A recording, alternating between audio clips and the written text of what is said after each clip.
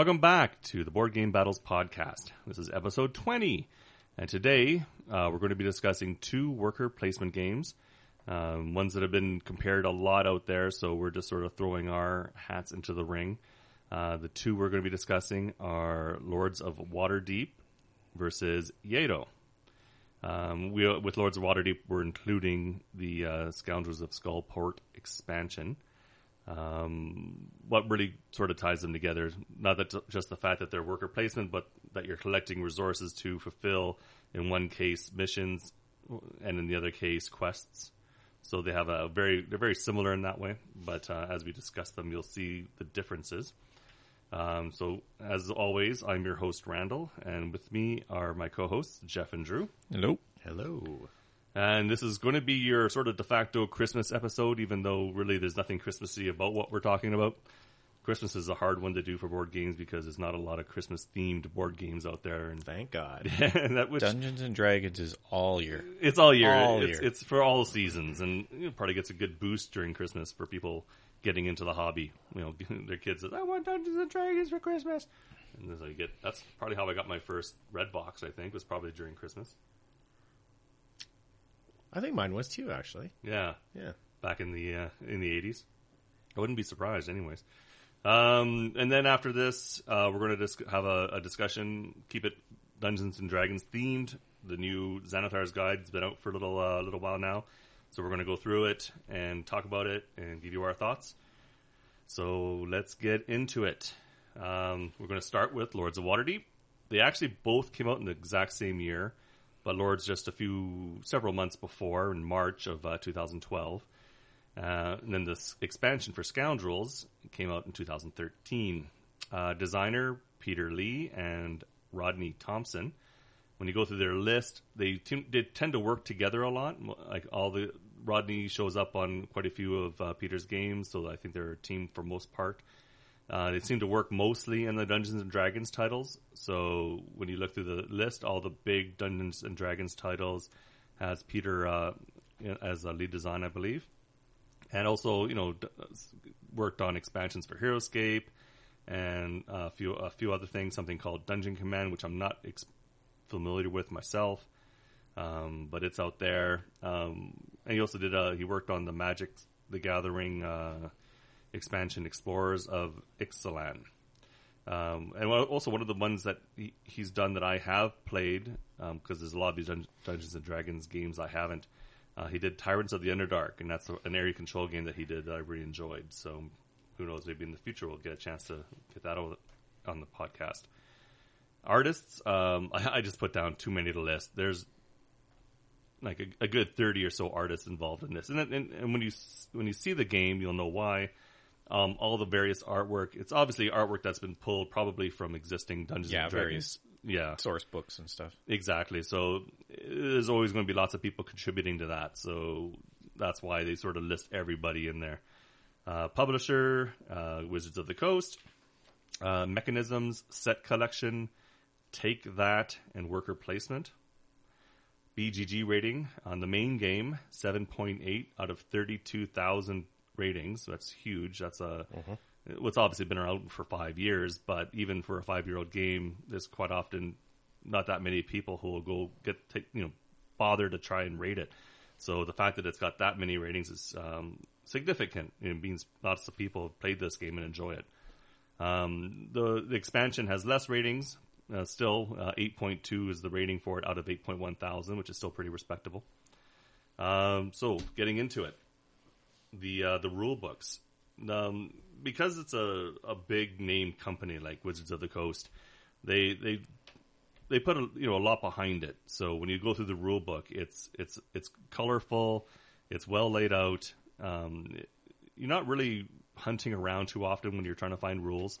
Everything's sort of in a good order, set up. It's all there.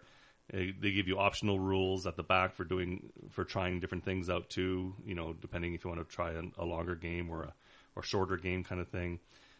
All the different there's building tiles in this game. So when you go through the back of the rule book, there's descriptions for all the main building tiles. So if you have any kind of questions on how a building works, it's listed.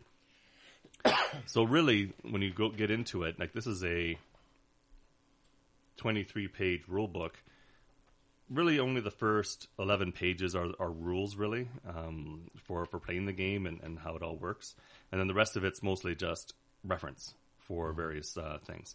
And on the very back of the rule book, it has like a good reference for setup and sequence of play and everything. Because it's this fairly standard worker placement game, it's not too complex, so it all works out pretty well. And then when you get to Scoundrels of Skullport, it's more of the same thing. The rule book is pretty much exactly the same for layout and on how it everything's laid out and is designed. So it works really well. Yeah, actually, I taught this game to someone else the other night, and it because I'd played it essentially once before, it took less than 15 minutes to teach it. Yeah, exactly. It's that easy to pick up. Once you know it, you never look through the rule book again, essentially. It's more for clarification or something, that's about it. Yeah, you might reference one of the, a building's effect a building, or something. What its effect is. Exactly. But otherwise, no. Components, again, really good components. Wizards of the Coast didn't seem like they skimped at all. The standard game, it's mostly a cube-based kind of system. So there's various cubes that represent your resources, which in this game are adventurers. Everybody has a player color, which includes a player mat, which represents one of the different guilds. There's the City Guard, Knights of the Shield, Harpers, the Red Sashes, and the Silver Stars. When you get the expansion, it gives you a 6th guild that you can play as well. They are called the Grey Watch? The Grey Hands. Oh, Grey Hands. Yeah, you get the Grey Hands with the expansion. Well, you put your watch near your hand, I guess. I guess, yeah. The game plays from 2 to 5 with the base game, and then when you get the expansion, you can add a 6th player. Rest of the components, there's the board is fairly decent quality. Everything else is pretty much cardboard. Like you have the wood little cubes for the resources, but there's nothing really special about them. They're standard wood cubes. Everyone gets little wood discs. Everyone gets meeples that represent their agents that they put around the board, and that's how you're doing the worker placement part. You get some cardboard for marking buildings that you may build during the game. But again, it's standard kind of cardboard, nothing special, but it's just fine. The insert is interesting in this game. It's designed to sort of hold everything in a somewhat nice way. Like it has like little pools for all the different resources. It has all your player pieces have individual places to go for each player, and then a place for cards. And they're all standard cards, but they're fairly nice linen finish cards. Mine, I've never sleeved mine, and I've played it dozens of times, and the cards are starting to show some wear, but they're durable. They're very fine. And you get a bunch of cardboard building tiles, which you can add to the board as you play. Again, they're fairly good cardboard, so there's nothing really wrong with them. It's all really good. The kind of quality you'd expect from a company like Wizards of the Coast. It's decent quality. Now, there's a bit of a problem when you get to the expansion. The quality's still there, but they didn't quite match things up properly as far as sometimes when it comes to colors. When you look at like mission cards, quest cards, there's different types of quests throughout the game. There could be warfare quests, or there could be commerce quests, or whatever. And you take let's say a commerce quest from the main game and one from the expansion, put them side by side, you can see the colors are different. Yeah. They didn't match them well at all. It doesn't hurt the game because the backs look fine. Like the back of the cards look pretty close, so you can't really tell. It's just until when you flip them over and you can see and you compare them side by side. Oh, there's a difference. It doesn't affect the game in any way, so it doesn't really matter. But it is something that they could have paid a bit more attention to. And they also had a problem with printing that, like in one on the main game, when you flip a quest around, so you have if you're looking at the back of the quest card and you can clearly read quest, you flip it, I think, left to right kind of thing, flip it around, and then the quest that's on there is readable. On the Scoundrels expansion, it's almost, you have to flip it upside down to get the quest readable. So they didn't print it exactly the same. So there was things like that. They could have paid a bit more attention to that. And it was a big thing when this game first came out. A lot of people talked about it. I don't know if it's still really a thing, because my version was from back then. So if they've made any changes since then, I don't know. Maybe it's been fixed. But again, as I said, it's not a huge deal. It doesn't stop you from playing the game, and it doesn't affect anything during the play of the game. So, how you play this game? It's a standard worker placement. There's a total of 8 rounds. There's a track at the bottom of the board for keeping track of each round and as you go. And everyone plays through a round and placing their agents on the board. And it's the kind of game where you place your agent on the board, and you get something right away, and then it's the next player's turn. There's various spots around the main board, and then when you get the expansions, there's some little add-on boards you sort of put off to the side that give you more places where you can put your meeples. Based on the number of players, you'll get a certain number of agents to start, and then you have an extra agent that goes on the board and isn't given to you until you hit turn 5. And the thinking there is, as you're playing the game, one of the options is someone can build buildings. There's always a spot that you can go to build one of the available buildings. Then there's always 3 out on the board at a time that you can choose from to build. You pay the gold to build a building, and there's some spots on the board where you can place that building, put one of your markers on it to show that you own that building, and then it becomes an available space for people to go. And the buildings give you a varying range of different things you can do. Sometimes it's a standard, put your worker down, pick something up. Sometimes it's something that could build over time. So at the beginning of the turn, you'll put like a wizard on it. And then if no one goes there to get the wizard, then the next round, another wizard will be added to it. So there's buildings like that which will increase in how much you get when you go there round to round if no one goes there. If you own a building and someone uses your building, there's always a little reward you'll get for them using your building. It could just be something as simple as getting some gold, but you might also, if it's a resource like a thief or a wizard, you'll potentially get one of those as well. Maybe not as many as the person who's using the building will get, but it's just something that you get for owning the building. There's also quests on the board that you can pick up. At the beginning of the game, everybody will start with a few quests. Like I think, start with 4, choose 2 or something like that. Yeah. So you'll have 2 active quests that you'll be working on. Everybody also gets a Lord card, which is kept in secret. And each Lord card gives you a sort of an objective that you're trying to reach for the end of the game. The most common is that you're trying to get certain types of quests and fulfill them. And the more of those you fulfill at the end of the game, you'll gain additional points for that. So it might be like warfare and skullduggery, or commerce and arcana, that kind of thing. So that's the 4 main types of quests you'll find out there. There's also piety, so there's 5 types of quests. But typically you're trying to get a certain type of quest, and the more of those that you complete, the more extra points you'll get at the game, but there's nothing saying you can't complete other types. It's all open game, just for what you want for your bonus. There's a few lords that do some alternate ways of getting additional points, like one based on the number of buildings you build, you'll get some points. With the expansion, with Scoundrels of Skullport, Xanathar shows up as one of the lords. But he's one of the... He's garbage. He's garbage. He's one of the more difficult lords to play, because he triggers off of a new thing that they introduce in there called corruption. And how corruption works is there's a track of corruption. It has 9 pools, and each pool holds 3 skulls. At the beginning of the game, all of the pools are filled with 1 skull on the -1 pool. And what happens is during the game, as you get corruption, each corruption will be worth a number of negative points based on the last pool that has been cleared out. So as soon as somebody gets 1 skull, the -1 is available, meaning that anybody who has skulls, they're going to be worth at least -1 point at the end of the game. But more than likely, you're going to be probably somewhere down to the -3, -4 pool when the game ends. So every skull that you may have on your board is going to be worth, -3 to -4 points or so. But it goes all the way up to -9, so that could be really detrimental.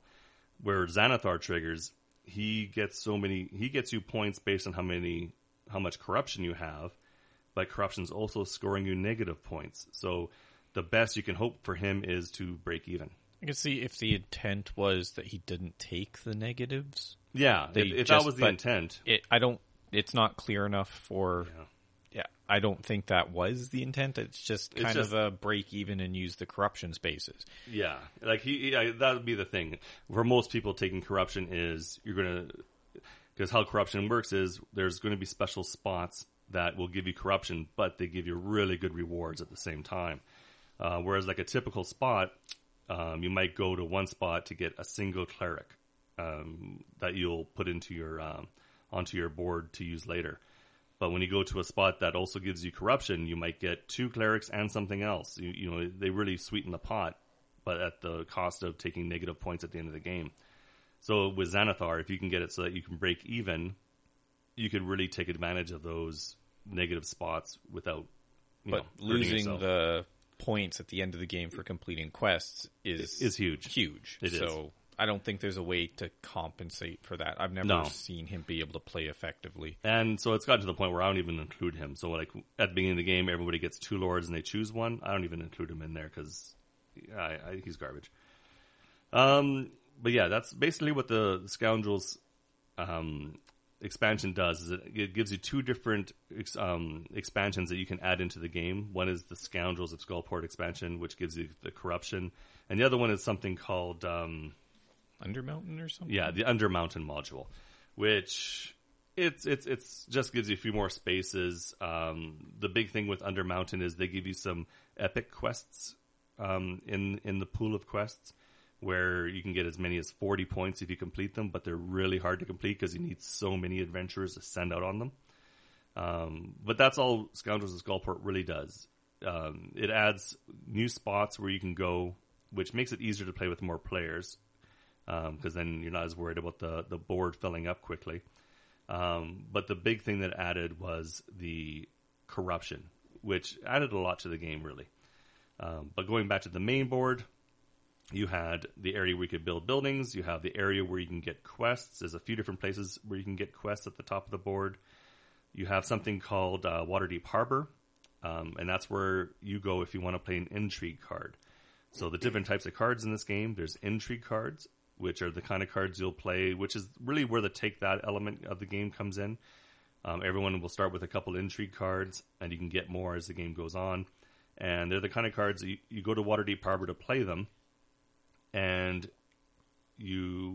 typically they're going to be the kind of things. There's some that are pretty benign. You play it and you'll get maybe like a couple warriors or something, and then other people around the table might get the option to get a warrior if they give you something or whatever.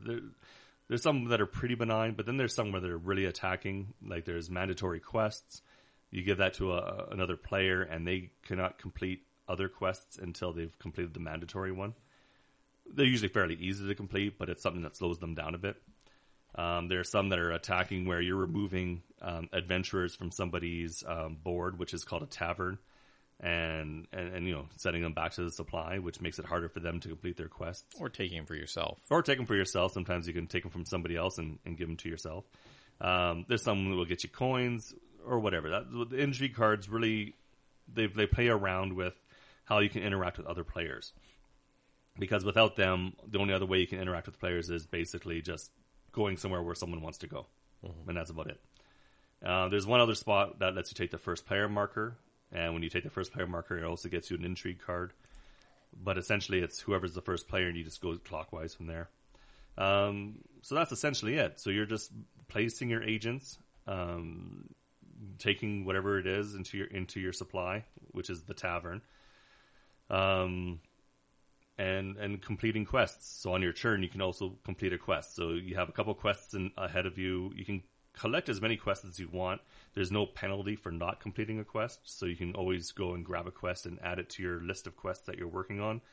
It just maybe give you more options. But every time you complete a quest, you sort of, depending on the type of quest it is, you'll either turn it face down onto your board into a pile that you've completed, or if it's one that's considered a plot quest, it'll stay face up next to your board.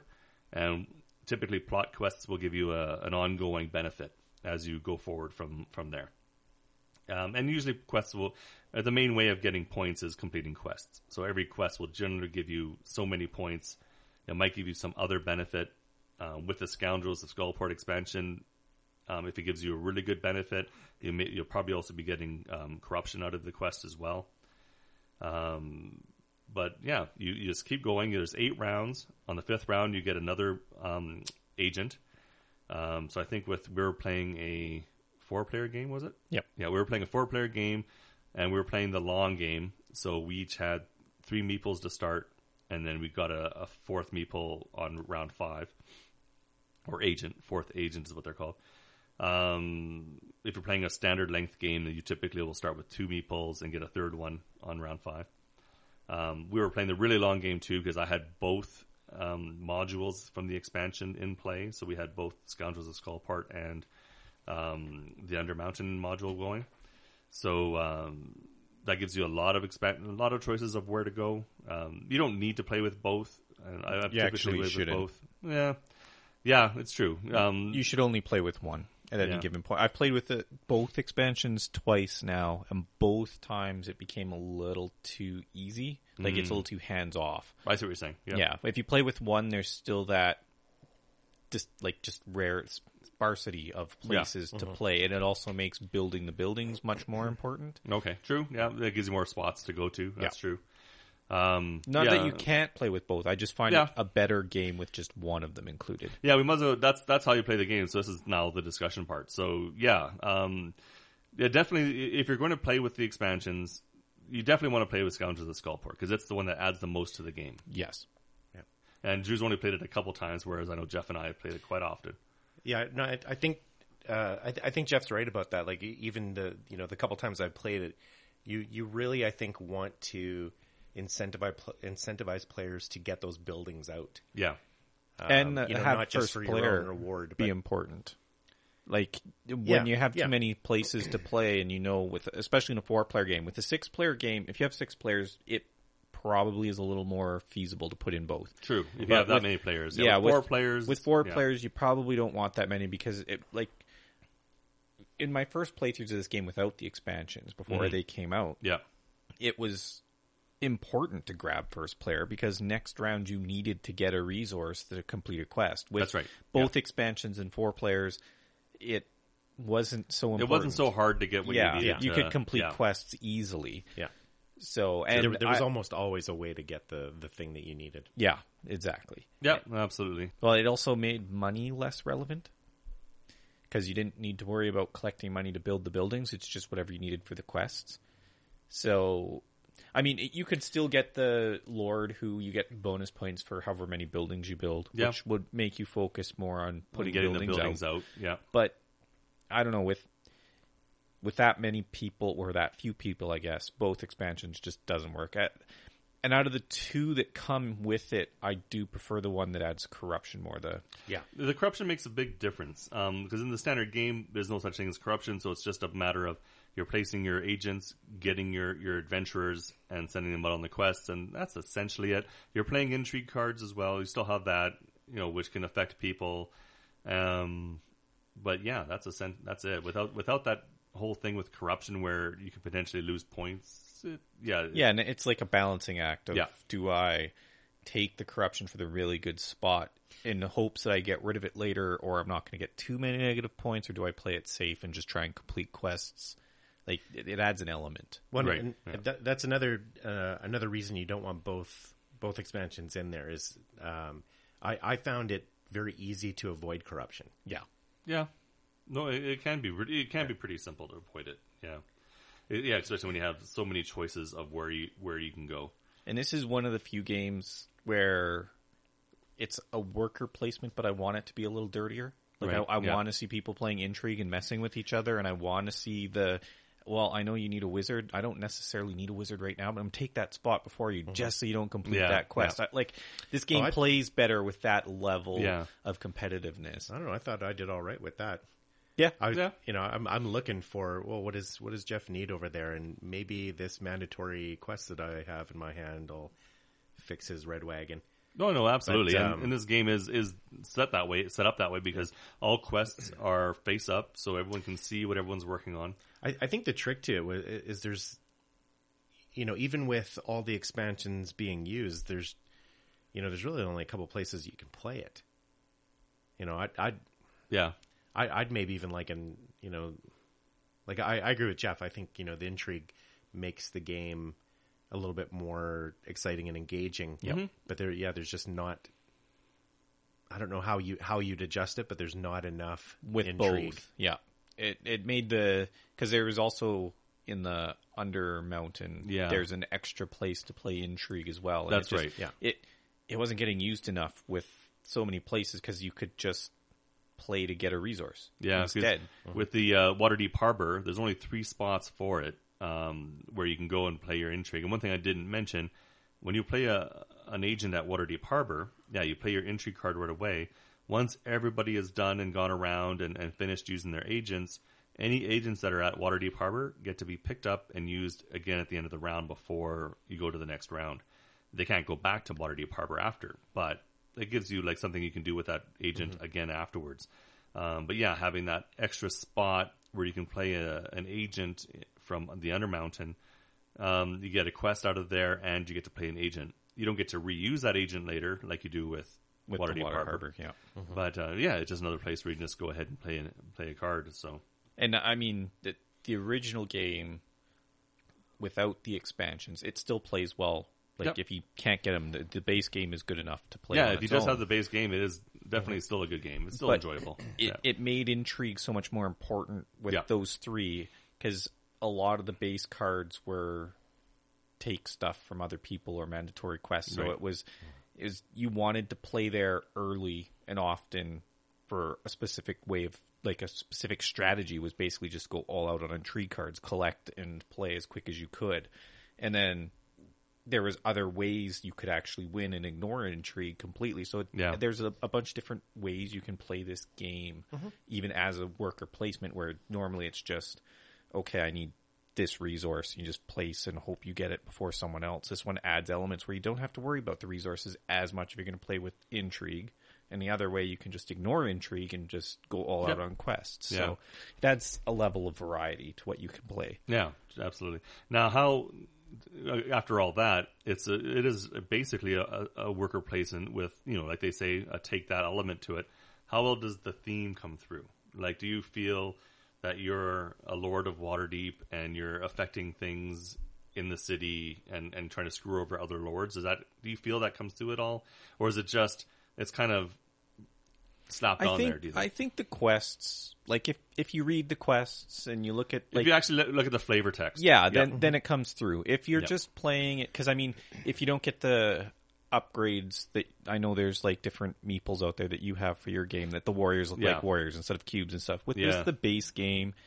if you're not into the reading part, it's not going to feel like Dungeons and Dragons. Yeah, and that is something to think about, too. If this is a game you like or it sounds interesting to you... definitely pick it up and try it base. But if you like the game at all, I highly recommend updating the cubes.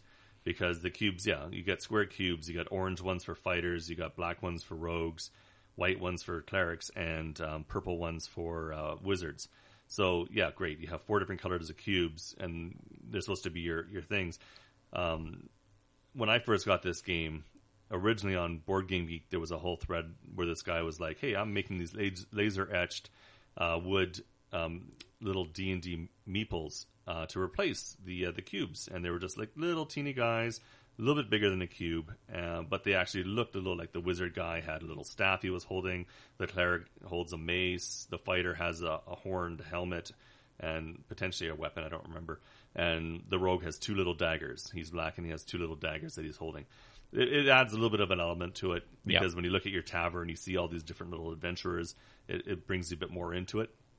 Nowadays, if you look at Broken Token, you can actually get those exact same guys, except instead of making them out of wood, they're acrylic now.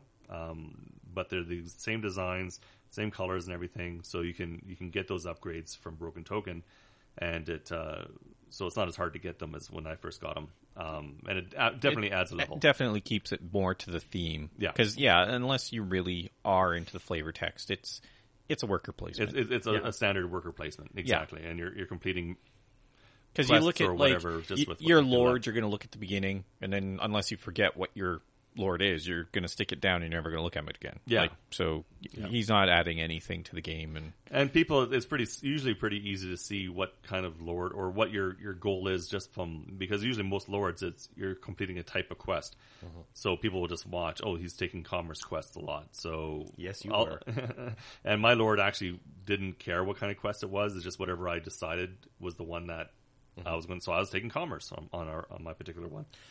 But, I don't know. I think you could have probably overlaid this with any number of themes. I don't know that there's such a strong immersion of D&D in here, but at the same time, it was.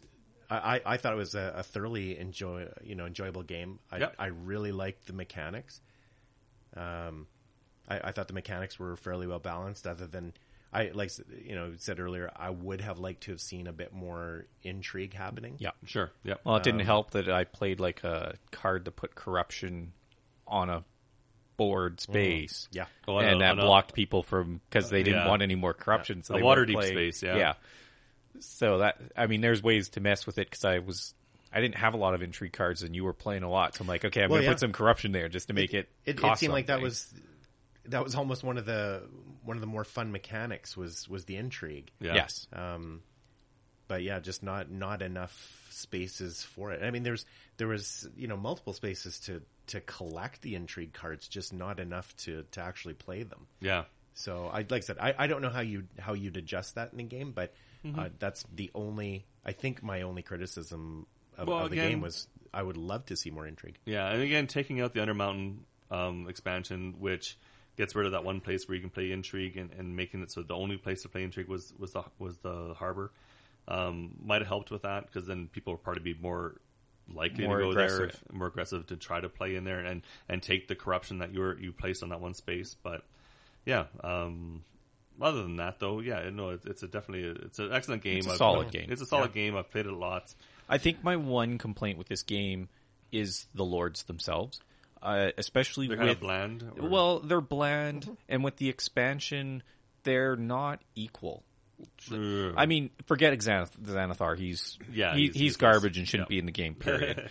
But there's certain ones that their rewards, they get more victory points easier than other people would for the same thing. Like it doesn't look like they put a lot of thought in the balance. It doesn't impact a lot. Usually you can see by the end who's won anyways, regardless of what the Lord's going to be adding for the most part. If it's a close race. If somebody's gotten way ahead, yeah, the Lord's not going to add that much that you're going to catch up to him, maybe, yeah. Unless you've been really lucky and been able to just collect exactly what they need. But overall, it's kind of, they feel more like a tiebreaker at the end if you're close. You don't know, it puts that suspense. But I'd say the original box stuff, it was okay balanced for the Lords, but they were a bit bland. And then the expansion added a few things that just, it was a little over the top with some, and a little, Xanathar.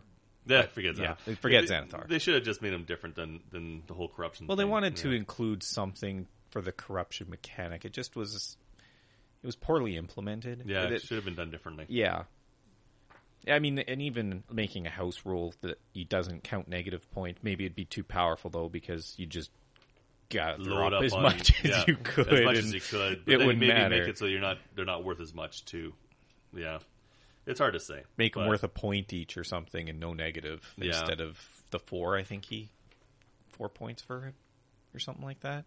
So if you could change the Lords in some way, what do you think would make that better?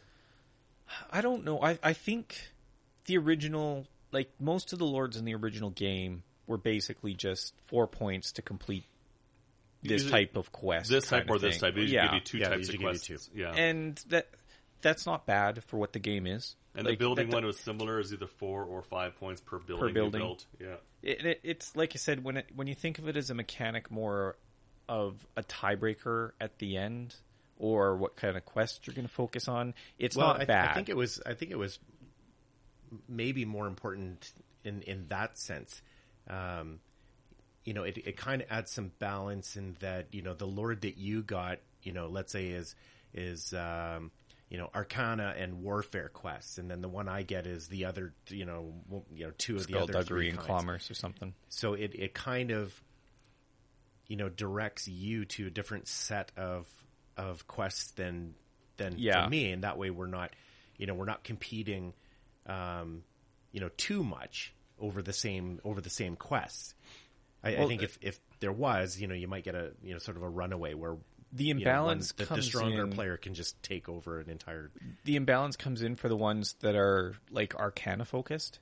If you get someone who's like Warfare and Piety, say, I can't remember. It's hard to remember every lord they put in this game, so I don't remember the combinations. But and it doesn't matter so much. It's just most lords are two different types. Yeah, but the ones that get Arcana as one of their types are usually less off, because Arcana quests are harder to complete than most of the others because of the amount of wizards you need. And the same with rarity. Piety, too, because they're similar. Yeah, Those are the ones that are harder Piety's to the get. other one. But the clerics one are a spot on the little board more only gives you available. one.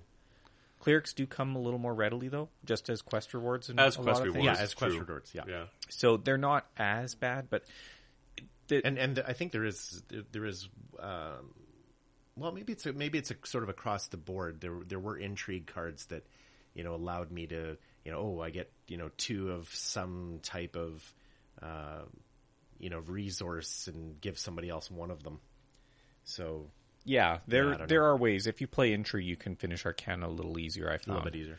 but Yeah. that the lords, like I said, if you just treat them as you typically want to be so far ahead of people in points that your lord's not going to matter. That was going to be a big, not so dependent on how well you're doing with him. Yeah, true.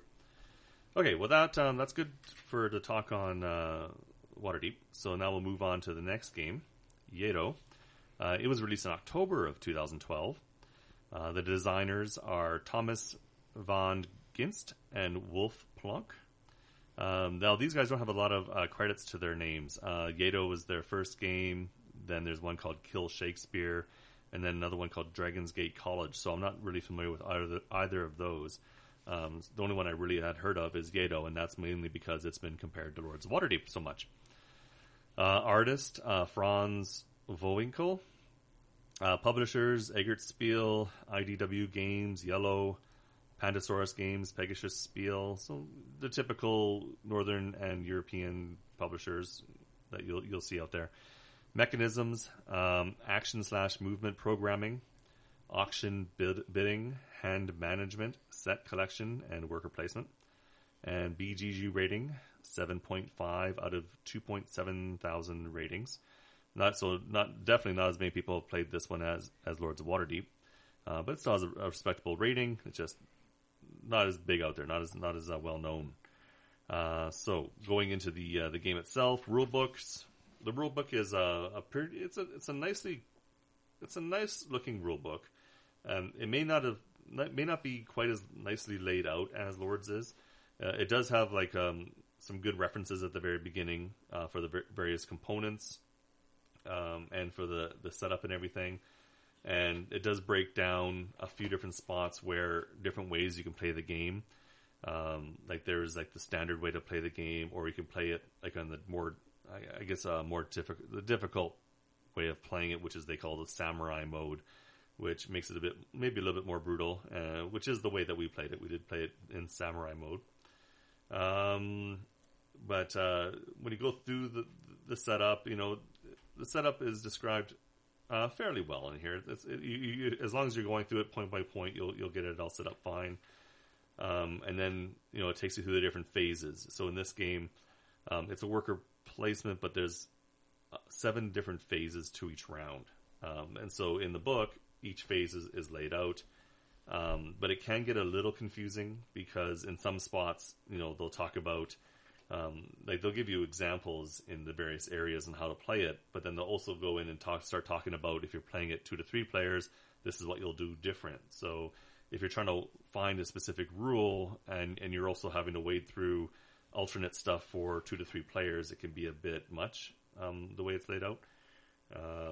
So, the rulebook could be laid out a little bit different that way. And the book is a full, it's a 15-page book, and the rules go from the first page to the 15th page, all the way. So there's quite a bit in here. So it does take a bit more to get through it. So there's definitely more to this game as compared to Lords. But okay, so that's the rule book. Component wise, the components are definitely good. It's a really big board, so it's about a third bigger than the Lords of Waterdeep board. So Lords of Waterdeep, I have this thing, and I'll have a picture that I'll link in the show notes just so you could see. I got this new thing called the Lazy Gamer. It was like a Kickstarter I got, and it's basically a Lazy Susan for board games. And so you stick it on the middle of your table, you put your board on it, and then you have the ability to turn it around and make it easier for people to get to different spots or do different things on the board without having to get up and go around the table or whatever. So with Lords of Waterdeep, I was able to get the main Lords board on there and the 3 little sideboards that came in the expansion below it, all on this Laser Gamer, and it fit fine. And then there was also some space on the side where I could put resources in cups for people to take. In Yedo, the board took up the whole Laser Gamer, so it's a big board. It took up all the space. There wasn't really much of a need to have stuff off the side like there was in Lords. So the fact that it took up the whole turntable, it wasn't a big deal. But it's a big size board, so you have to be prepared for that. Other things in this game, there's a lot of different types of cards. There's mission cards. There's tiles for weapons. There's action cards and bonus cards and event cards. Yeah. And the mission cards are a fairly big card. They're almost like a tarot size, but they're different. So if you're looking to sleeve them, good luck with that. Good luck. Yeah, because it's not a standard tarot size. You could probably use a tarot sleeve. It'd just be awkward. And then the other ones, they're a bit smaller. They're not like a standard card size. They're smaller than that, but they're not, again, it must be a European size or something. They might be, and I wouldn't say they're mini, but they're not standard card size either. So it's sort of an in-between size. You could probably find sleeves for them, I'm sure. I don't know that they needed it, though. They didn't really need it, like no. They were durable enough that you could shuffle these out quite a few times before you'd see wear, I think. Yeah, definitely. So those are different types. There's lots of different types of cards. So everybody has pawns that they're placed on the board. You have various discs on the board. One for player order, one for bidding order, because there's a bidding phase in this game, and one for the point tracker. The point tracker doesn't wrap around the board. It's just sort of like it takes up, well, not quite 2 sides of the board, like maybe a side and a half of the board, because it goes from -1 or 0. Not sure. Actually, I think it goes from 0. It goes from 0. That's right. It goes from 0 up to whatever. 60. 60. We never, as far as playing the game, we never got to 60. Maybe after the final scoring, someone got close. I don't remember, but no, I think I had just hit 40. Was it maybe? About?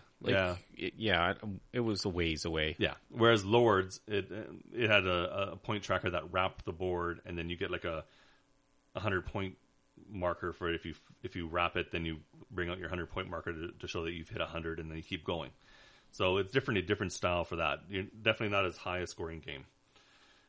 So you got the different tokens. There's a couple guards that sit on the board, and the guards, as I go through the how the game plays, you'll just discover what the guards do. But they look like a standard kind of pawn with a little crown.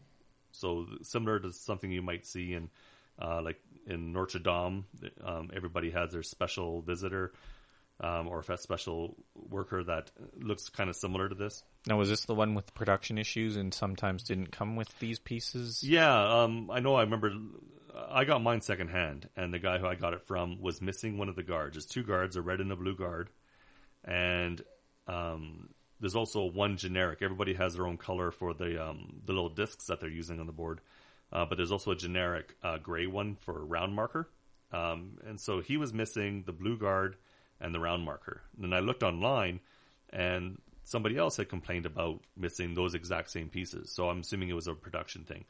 I think he thought he lost them because when I got the game from him secondhand, he indicated I'm missing those two pieces. He didn't indicate that they never came or whatever. But I think it's possible that they never came. He may just not have realized it. But so I actually went online and I found a place that sold generic gray cylinders so that I could use for a round marker, which matched perfectly. And then I couldn't find the exact guard kind of pawn out there, so it's not a common thing that you could just buy. But I did find through the Spiel company, I can't remember the full name of them, but it has Spiel in the title. Pegasus Spiel or the Eggert Spiel? It's something like that, though. But it's more of a generic, you can go to this place and buy components. And they had these special things, these special pawns that are designed to match different kinds of games. So, like, they had spaceman pawns that you could use with, like, Roll for the Galaxy, which doesn't really have a pawn in it. It's more like you're replacing your money token with this little special spaceman token. But they have a lot of specialty pawns like that you can put into games. And they had these two little guards. Now, this is a game that takes place in Japan, and the guards that I found were Chinese, but they basically look like a little dude with a spear. So I figured, okay, look like a guard. They look like a guard. They'll do. So I bought a red and a blue, so I had matching, and then I put them into the game just to take care of the fact that I was missing the blue guard. So, and that is it. Spielmaterial.de. Okay, you found it. Thank you.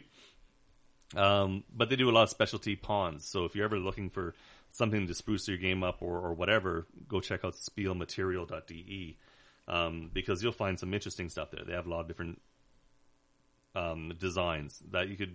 They have like some kits. Like there's one for Pandemic, so you can replace all the standard Pandemic pawns with these specialty ones that match the different roles. So it was kind of interesting that way. But these little Chinese guards work just fine for Yato, and so they came in and replaced my guards. But yeah, that's basically the component quality. It's your standard kind of cards. I think they had a bit of a linen finish, but they weren't like heavy. There might have been a lighter one. Yeah, they weren't very heavy. Yeah, they weren't very heavy. If they were linen finish at all, they were lighter. And then there's cardboard pieces, like cardboard tiles for these little rooms you can add onto your player board, or for the weapons that you'll buy to help fulfill quests. And they were standard thickness, nothing special, but they were good quality. But still, for the most part, the quality of the game is good. It's a good quality game. How the game plays, so it's a little different because it has phases that you have to go through for each round. So you'll determine who your first player is randomly, and then from there, player order is going to change based on different things. So there's 7 phases in this game: a prep phase, the bidding phase, the event phase, the assigning phase, the watch patrol phase, the trade phase, and the action phase. So you have to go through all those different phases, and then as you go through them, you do all your different things, and then at the end of the game or end of the round, you'll start again. This game has 11 rounds, so more rounds than the other, and it plays up I think from 2 to 5 players. Yeah, 2 to 5. Cunning clan leaders. Say that rolled 5 times fast. The prep phase is pretty self-explanatory. You're setting the round up. You're filling up the different spaces if you need to fill them or whatever. Then there's the bidding phase. It starts out in player order. So however your player order is, the bidding track will be the same. And everyone decides, are they taking part in bidding? And what you're bidding on is along the side, one side of the board, and where all the mission piles are spots that you can bid on. There's actually like 3 different sections, and each section has 2 to 3 different spots that you can choose. The first section has the action cards, the bonus cards, and the weapon tiles. The second section has the rooms that you can add to your player board and geishas that you can get. And then the third section has additional player pieces that you can get, pawns that you can use on your turn, and the missions. And so whoever's the first player, if nobody's passing, so if you don't want to take part in bidding, you'll just say, I'm not taking part in bidding. You'll get 3 coins, and then you'll sit out the bidding phase. And everybody who's doing something in the bidding phase, the first player will choose, okay, I'm going to bid on weapons.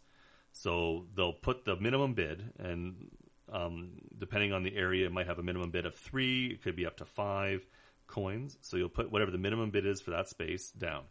And then in player order, everybody chooses if they're going to try to outmatch you or not. So the next player can bid anywhere from 4 or more to beat you. And then the next player from there will try to beat them. And then once everyone's gone, it comes back to the first player again. And they have one last chance to take that spot if they want it by beating whatever the highest bid is. So whoever wins the space will move their little tracker thing from the bidding track over to that space and then perform the action. For the first area, which is the actions, the bonus cards, and the weapons, the action is you'll take the top 3 cards or tiles, look at them, choose one, and then discard the others. For the action cards and the bonus cards, discarding means putting them at the bottom of the pile. For the weapons, it's putting them face up in the discard spot. For the other areas, for the building of a building or of a room, whatever you pay for that bid, whatever you win it with, you'll get to choose one of 4 different rooms, which will go onto your player board. And there's a limited number of each one, so not everybody will be able to build all 4 rooms. And each room will give you different bonuses throughout the game. Geishas will add to your board. There's a spot on each player board for 3 geishas, so you can never have more than 3. The pawns, everyone starts the game with 2 agents or whatever they're called in this game that they use for the worker placement part.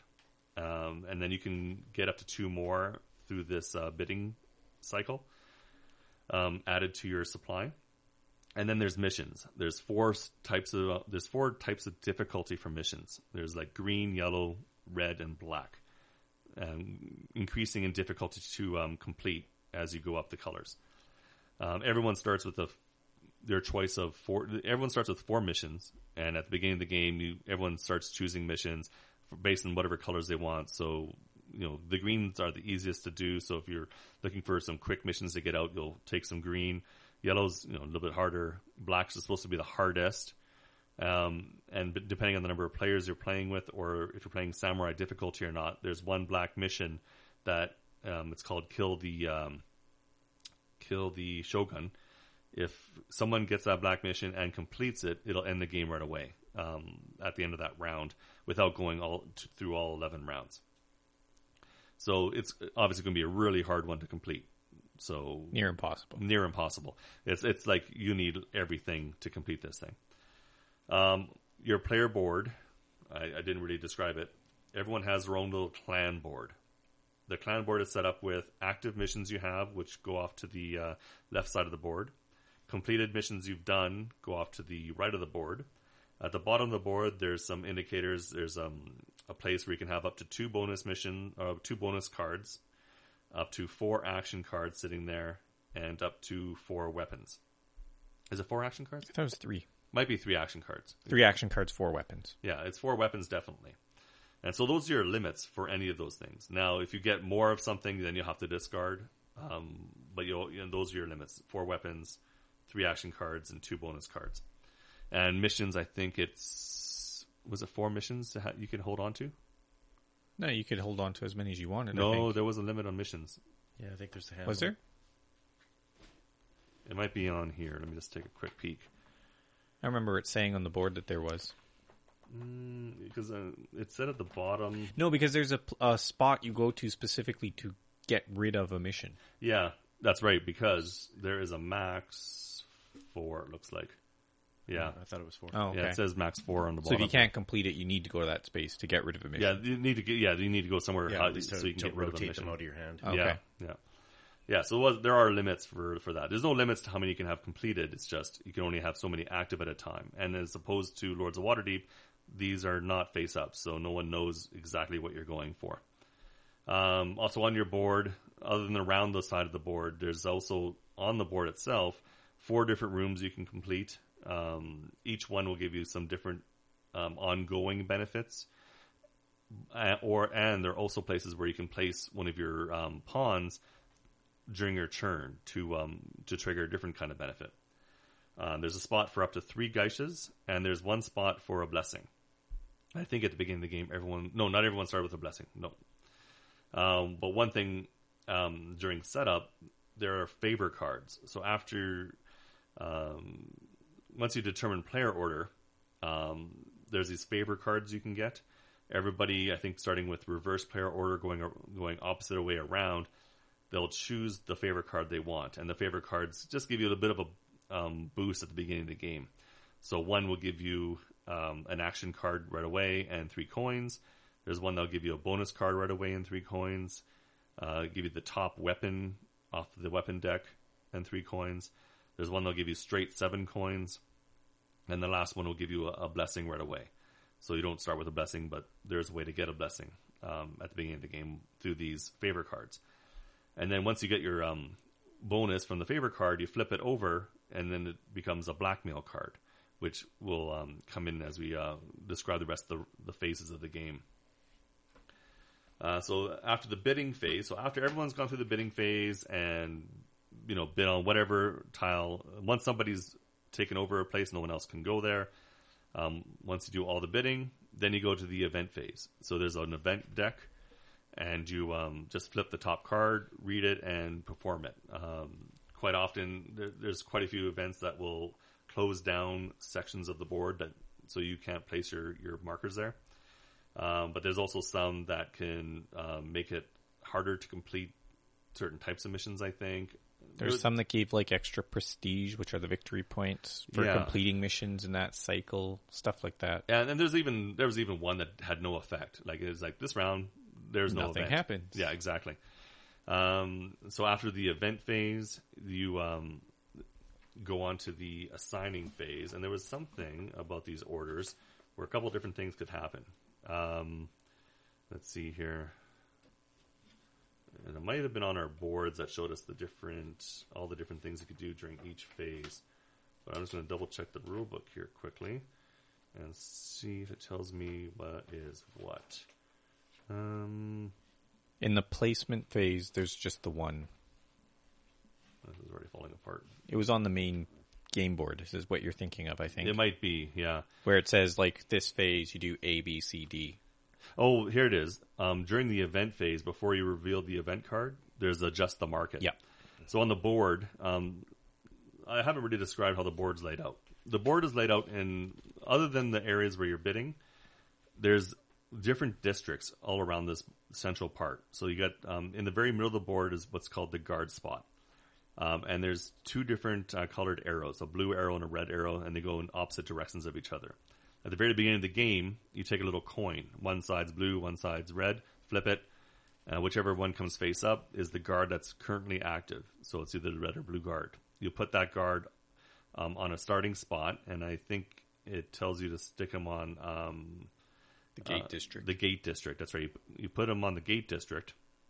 And then during the event phase, this has nothing to do with the guard, but that's one part. That's one of the setup things. During the event phase, you're refilling the market district. So the market district has a spot for 5 different weapon tiles, and so you'll fill that up. And if it's like beyond round 1, what you'll do is you'll get rid of all but the leftmost 2 weapons, and they'll slide down to the end of the spots, and then you'll refill from the weapon deck the other 3 spots. So that happens during the event phase, and then you do the event card. And so after the event phase, then is the assigning phase. The assigning phase is where you're going to start placing your meeples on the board.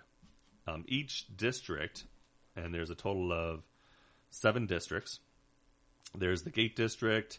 There's the restaurant district, and these might not be exactly what they are, but it's something like that. Oh, the tavern district. There you go. There's the harbor district, and the harbor district's mostly for. There's a temple you can go there where you can convert to Christianity and get some coins, or you're mostly going to be using it to. There's a couple different things you can do there. Actually, there's one where you can foreshadow the event deck, not the event deck, the bonus deck. What foreshadowing means is you look at the top 3 cards of that deck and reorder them however you want, but you don't get anything. You just get to reorder it. And there's a spot where you can convert money into points at the harbor. In the tavern district, there's a spot where there's all these places have like 3 spots you can go to. Depending on the number of players, you might cover some of these spots up so that there's not as many. The tavern district, the actions you can take there are foreshadowing the weapons, or you can build one of the rooms that you could also get during the bidding phase. So you can build one of those for 11 coins. There was also the red light district. There's only a couple spots in the red light district. One allows you to pay 4 coins to get an action card. And the other is you get to pay either some coin or points to get a geisha. And just to be clear, because the way you're saying it, I'm not sure it is, if you play in the district, you can take either action. It doesn't matter which spot you play in. Yeah, so the actions have action spaces. And how this works, you don't, as soon as you place, you don't take the action. So what you're doing during the assigning phase is just assigning your pawns out there, and they're not doing anything yet. So because you might change your mind as you go, but once they're in a district, you're going to be taking one of the actions available in the district. Just there's no specific spot for the action. And I mean, except for the castle district. Yeah, except for the castle. That's right. There's some that it's like the harbor, for instance. If you take the gold for Christianity, no one else is going to get the gold. No one else can do it after. But any of those spaces can take the gold in that specific district. It's That's just right. who. Yeah, they're does more it first. generic spaces. You're just putting your pawn in that district so that you can in the resolution phase. You can pick an action in that district. Pick an action in that district. That's right. And yeah, like Drew said, the only spot that's different is the castle district has specific spots. The temple it is the castle district. You're right. Yeah. So after the red light district, there's the market district, and that's where you're going to be able to buy weapons. And then they have varying. They're worth varying amounts of gold, money, or what they called Mon. Mon. No, they're called Mon. That's right. 6 being the cheapest, 8 being I think the most expensive, approximately. Yeah, there's 2 that are 6, and then the other 3 are 8. Yeah. You can also give up a bonus card or an action card to get some coins in the market district. And I think that's all the actions in that district that you can do. Then there's the... You didn't say a foreshadowing. Was there no foreshadowing in the market? I don't see a foreshadowing in the market. It's possible there isn't. There's 7 districts. And there's 7 districts. 2, 3, because there's foreshadowing in 4 things, 5 things you could foreshadow potentially. Yeah. There's foreshadowing in the harbor for bonus cards. There's foreshadowing in the tavern district for weapons, and there's foreshadowing in the gate district for action cards. And then there's foreshadowing in the temple for missions, I believe. Yes, you're right. It wouldn't really do much for the weapons anyway. And there were some other cards that allowed you to get them cheap or pick up 3, choose 1, get rid of the other 2. Yeah, true. So foreshadowing there just wouldn't be overly useful. Yeah. That's right. After the market district, there's the temple district. One of the main things you can do there is get blessings, but then there's also the ability to foreshadow missions or the events, so you can look at the top 3 and change the events if you want for what's coming up. Same with missions. If there's a particular deck you want to look at for difficulty, you can look at the top 3 of those and arrange them how you want.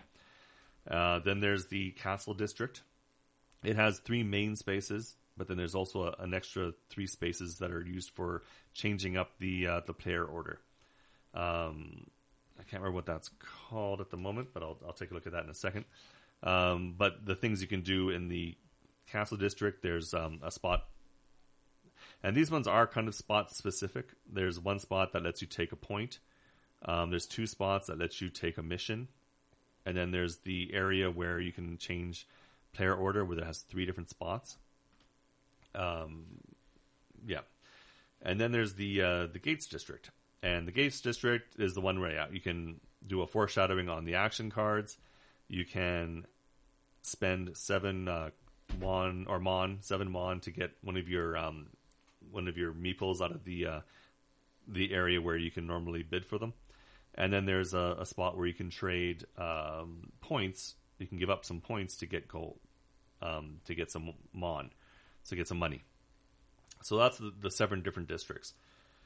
So during the assigning phase, you're taking your available pawns and in turn order placing them in one of the districts.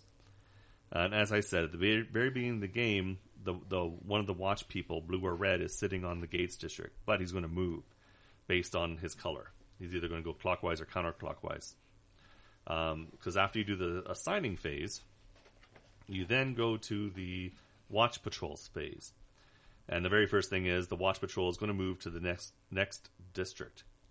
And then you have a few different things you can do where you can play action cards to either influence his movement, make him go farther or not move at all.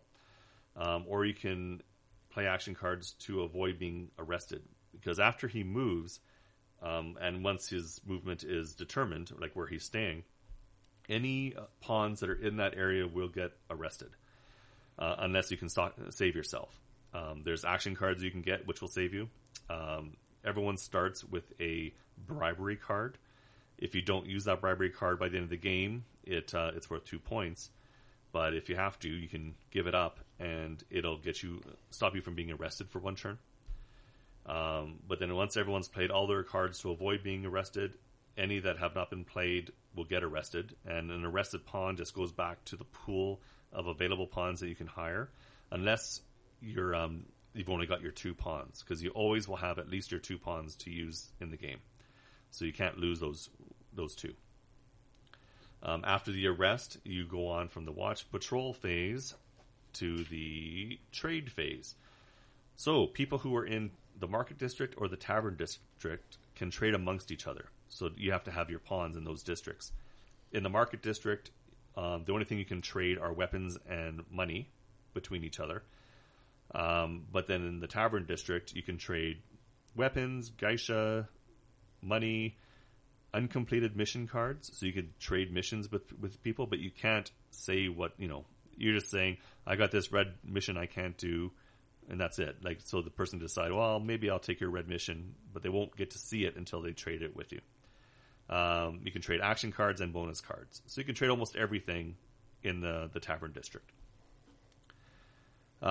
Except for blessing counters, disciples. So your people are called disciples, so you can't trade those, and your completed missions, so you can't get rid of those either.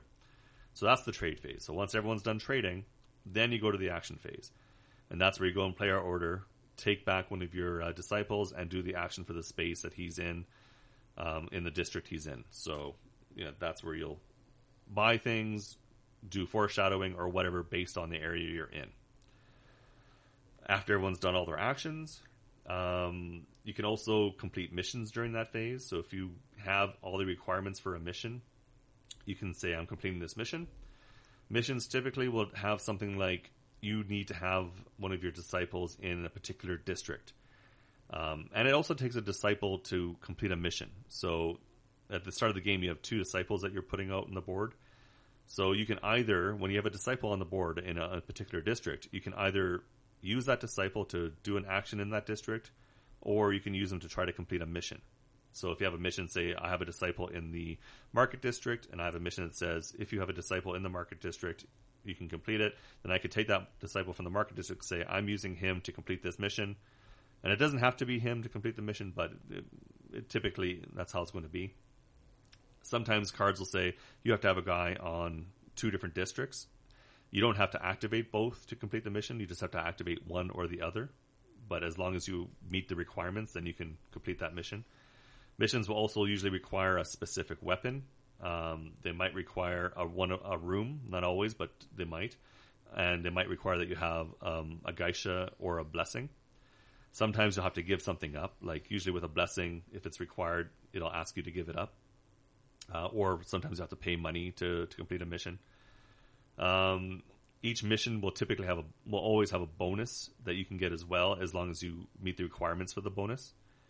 And then usually missions, when you complete them, you'll get paid out for something. You'll usually get some money and maybe a few points as well. So it's usually getting a few points and you'll get some cash. And then there's a bonus, which could, again, give you some more money. It might give you a card or might give you something as long as you can meet the requirements for the bonus.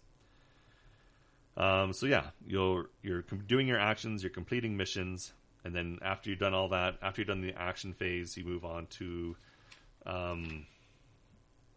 That's the last phase, isn't That it? is the last phase. The action phase is the last phase. And then you're going back, you're advancing the round marker, you're doing the prep for the next phase, and you go And for... repeat 11 you more repeat times. 11 more Or times. 10 more times, sorry. No, 10 more times after the first round, Yeah. that's right. So, yeah, that's essentially the game. You're going around 11 times. Bonus cards will usually give you points at the end of the game. There's some that might activate earlier than the end of the game, but I think for the most part, it's at the end of the game. If you meet the requirements for this bonus card, you'll get some additional points. It's similar to like your Lord card was in Lords of Waterdeep, but you can have up to 2 bonus cards. And you're not stuck with them. And you're not stuck with them. You can get them out. You can trade them, or you can discard them. If you get other ones, so you can have up to a couple. But yeah, that's Yedo. So this is it has a lot of similarities with Lords of Waterdeep, but it has a lot of differences too. And wait, Drew's looking at me right now. They're not differences. I'm just waiting for you to finish this part, and then I can just start ripping into this game. Ripping into it. Well, we can rip into this game at this point too, because this is the point where we're talking about what we feel about this game. There is no part of this game that isn't fiddly. Oh, right from the setup, I was getting frustrated with it, and it's weird to get frustrated with the setup portion of a game. There is not enough memory on your digital recorder for me to because, okay, let's just take something totally benign and ridiculous. There is a token included that you flip at the beginning to determine which watch goes which one starts. Yeah, which is Why? the starting watch guy. Why? Who cares? Well, even the whole mechanic of the watch, I'd question its value. Mm-hmm. Oh, well, yeah, I was getting that. There is, because nothing has happened, there is zero purpose to In randomness. to the randomness. Yeah. Why? Yeah. And you're right. Like, so I think it was in very short order we had all used our bribery cards. Except for me. I never used did you keep one. yours? Yeah, I kept Okay. mine till the end. So the rest of us, You guys, you I and had Tara, action cards at the beginning. Like I used an action card right away to get But rid of the watch. How Tara many and Drew, people you guys used yours fell by like afoul turn of the 2. watch? Well, and that's kind of one of the things of the No game. one. Right? Not Did- really. Did anyone no, get arrested? Did anyone get Did arrested? anyone get arrested? I think one guy might have got arrested. Wasn't mine. Was it Tara's? And in fact, I was no. I 'cause thought it I'll was tell you what, mine. I thought I might have lost Tara- a guy to the watch. Tara misplayed. You know, one of my other Oh, peeves yeah. with this game Oh, is, yeah, is yeah. like all the misplaying that can happen. Yeah. She misplayed and she was about to screw herself, and I was so annoyed at the game that I saved her. yeah. Yeah. I influenced the watch so that she wouldn't, so that her accident, because of how fiddly the game was, wouldn't have hurt her. Yeah. I was just so annoyed at the game at that point. Yeah, and it's really odd. Like in Lords of Waterdeep, you're collecting your adventurers and you're giving up your adventurers as you complete a quest. In this one, you have to have certain things in place on your board to complete a quest. And then once that quest is completed, you get another quest, and it may need something totally different. So then you have to like get different cards and trade out the cards you have in order to complete that quest. Yeah, And like the next quest is going to need something totally different. the again. whole 4 Yeah. weapon thing. It's like I only Yeah. have room in my house for 4 weapons if I buy a... That was your complaint. It's actually one of the lesser ones. No, it is a lesser complaint. Yeah. So you were saying again about weapons? So yeah, I understand the need for a mechanic that is like a resource that makes it harder to complete the quests. Sure. But the fact that they used a weapon that you can collect just bugged me. It's another one of those things. It's minor, but when you combine it with everything else, it's just another irritating aspect. Yeah. I was not a fan, and this is actually a mechanic that works in probably many other games. Right. Is the place a meeple, and you get the resource when you pull it back. When you pull them, when Loads you it up. afterwards. Right. Horribly problematic in this game. Yes. Right. There was, very early in the game, because of the my place in the turn order being last. It's fine. Mm-hmm. We place out all our workers to secure an action, but by the time that it comes time for me to pull my meeple back, the action's gone. Action's gone. So there were at least 2 full rounds for me at the beginning of the game, were me placing meeples and then not being able to take an action. Well, and this goes to the the Horrible. turn order in this game means so much. Yep. If you were I was third and Drew was fourth, and by the time it got to Drew, I was already thinking I have nothing to do because all of this has already been taken. Yeah. And you have 2 guys to play with, and you're not thinking, well, I should take first right away. Yeah. But it hits you in that you could have wasted a placement because there's no action to take in your area. It hits you in the bidding phase where you're the most screwed for where you're going to bid.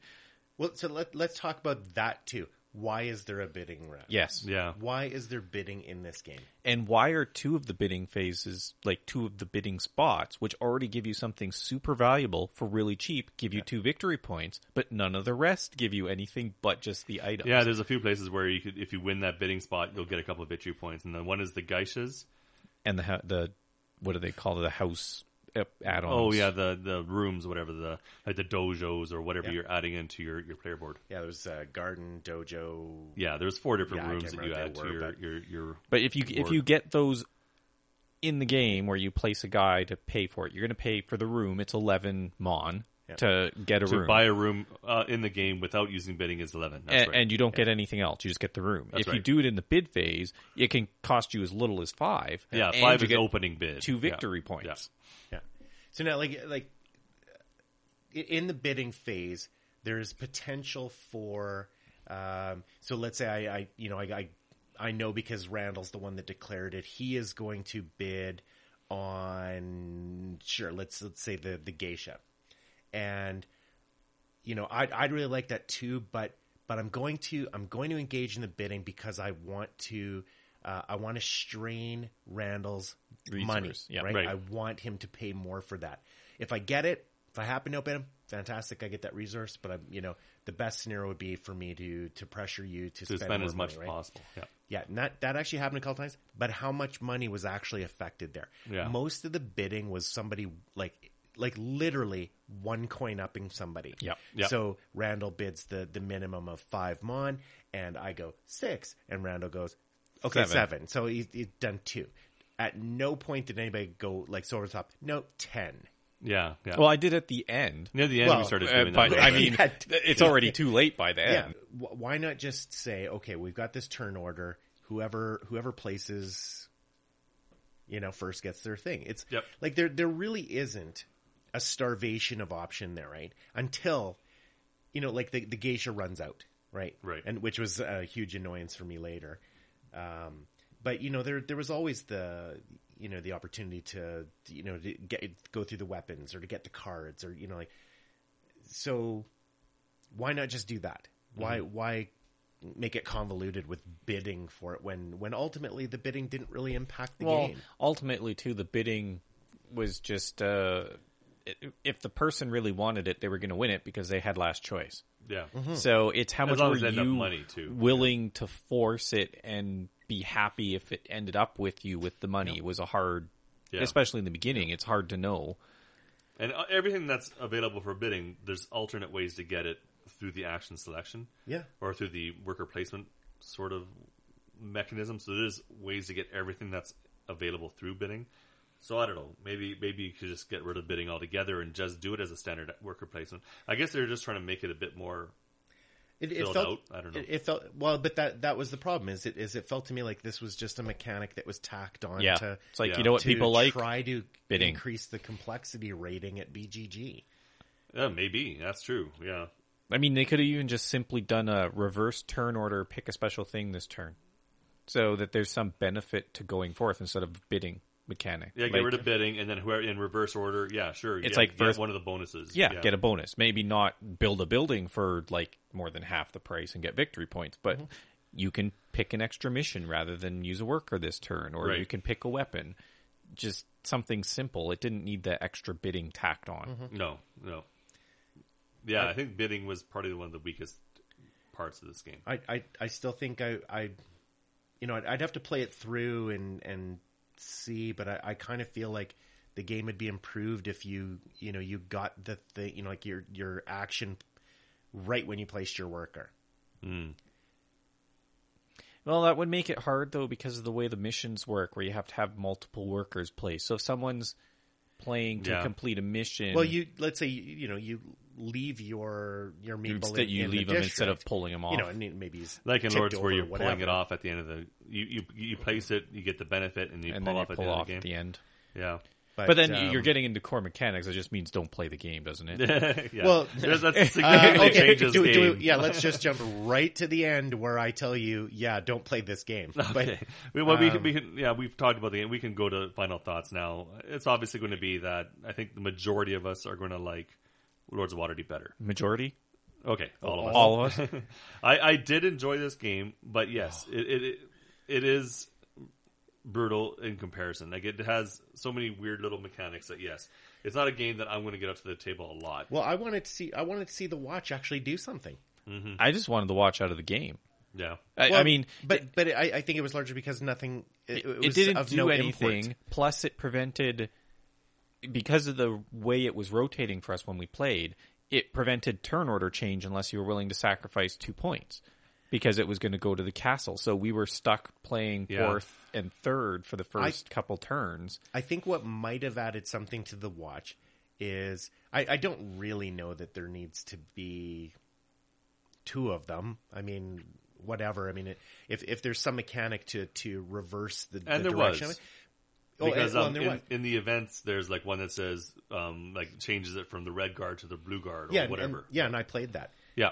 But possibly what's needed there is some randomness in the number of spaces that Yes. they move, right? And for that to happen after the meeples have been placed, And you've gotten your action. right? Yeah. Like, So Right. you know what? I'm gonna play some stuff out. I might get nailed by the watch, and then but at least I'm sacrificing it to do an something. action. Yeah. To Not get an action, not lose it not before you lose even it got before you even get it. True. Yeah. Yeah. And there were like that's the whole thing is that there's action cards that can adjust how far he moves. Right. But I gotta complain about one more thing, and it was the rooms. I don't know, whatever they're called in there. Yeah, well, I don't know. Yeah, well, okay. 9 is, if I just look at the map here, it's the Annex? annexes. They call them Okay. annexes. There's 4 different annexes. So I don't get the one annex that was super popular with everybody else. the dojo. Sure. But I do get another one which allows me to use it as A geisha. So it counts. Geisha. It can count Yeah. as a geisha or a bless. There's one that counts as a blessing. There's one that counts as a geisha. And I think it was the blessing one because well, if you it was already one or had the a other. blessing on your board, Yeah. you couldn't use the effect of the Guy on the thing. of Yeah. the annex. yeah, which is horribly stupid because Yeah. like It says I mean, right there you can be only used as a have- blessing. you Yeah. only have other than that, Yeah. there was so much of this you can do it this way except Yeah. but And you had to in this really go to case, the book a lot of times you to have- verify stuff. like a very limited number of meeples that you can place. That's right. Right? Yeah. And so I've committed one to this space, and that's a huge deal. Yeah. Mhm. And then you find out, oh, you can't do that. You cannot use that because you've already got one of these tokens over here. So too bad. They're out of the 3 meeples you have, you don't get to use that one. Yeah. And Ridiculous. Yeah. And it's kind of because they have little text on the player boards that say this is what this space does. Let's say you read that, you say, okay, this is I what that can space use does. it, yeah. But then you go to the book, and it expands on that. And there's no hint that you need expanding on when you're looking at your player board. But when you look at this, it's like, okay, you can do this as long as you And- don't well, have, And it's unnecessary. Yeah. Why does it only count as that if there isn't one somewhere else? Well, and it impacted Drew and I in the same turn. Yeah. Like, we both learned that these Which is buildings ridiculous. don't work how it says clearly on your board how it's supposed to work. yeah. So it's kind of... and there's yeah. no, and that's the worst part about that. There is no logic to that. Yeah. It doesn't give you this thing. Unless you don't have one Yeah, already. unless you don't have one. Like, ugh. But I mean, I was surprised with this game. Yeah. I went and looked at what people were saying because these two games are compared often. quite often. And Yep. a lot of what I was seeing was Yetto's the better game. If you have the expansion for Waterdeep, it comes close, but Yetto's the better game. Yep. And I played this, and I have never come across a game like this where 3 out of the 4 people walked away frustrated, and one of those people said they would never play the game again. Yeah. And I mean, I was in first place by the end of the game, Yeah. and I still hated it. Yeah. I was not enjoying where I was. I was not enjoying the mechanics. think It the was reason- just I came in second. Yeah, and I was. yeah. I walked away from the game not feeling good having played exactly. it. It's like we came first and second, Yeah, and I both don't- of us were like, "Oh God, I hate this game." And I I'm- think you came last, didn't you, Randall? Yeah. And you were like, "I would play this again." I'm usually But dead last you know in what, these things. And the reason I didn't come in last, well, maybe I came in last as one of the close, but I think the reason why it didn't affect me as badly is because I think for most of the game I was in the first or second player spot. Yes. And so I didn't experience the third and fourth player frustrations you guys were experiencing Well, but very I- often, like once or twice maybe. But at that Probably- point, it was later in the game and it didn't make as much difference to me. True. But probably, I don't know, round 3 or 4, I took over that first player spot Yeah. because I knew it was important, But and then then you held lost on. it. Well, You got it for like no, a but I 2 I turns think or I held something. on for 2, but Yeah. then I think Jeff took it, but I'm only knocked down to second. Yeah, but You then know. then Tara took it and then I took Yeah, it again. eventually, So it's like, I worked my way back. So but I think down near starting the the game at the higher up makes a huge the- difference huge. The beginning, like the favors that you start at the beginning, weren't enough to compensate. to compensate for that. Yeah.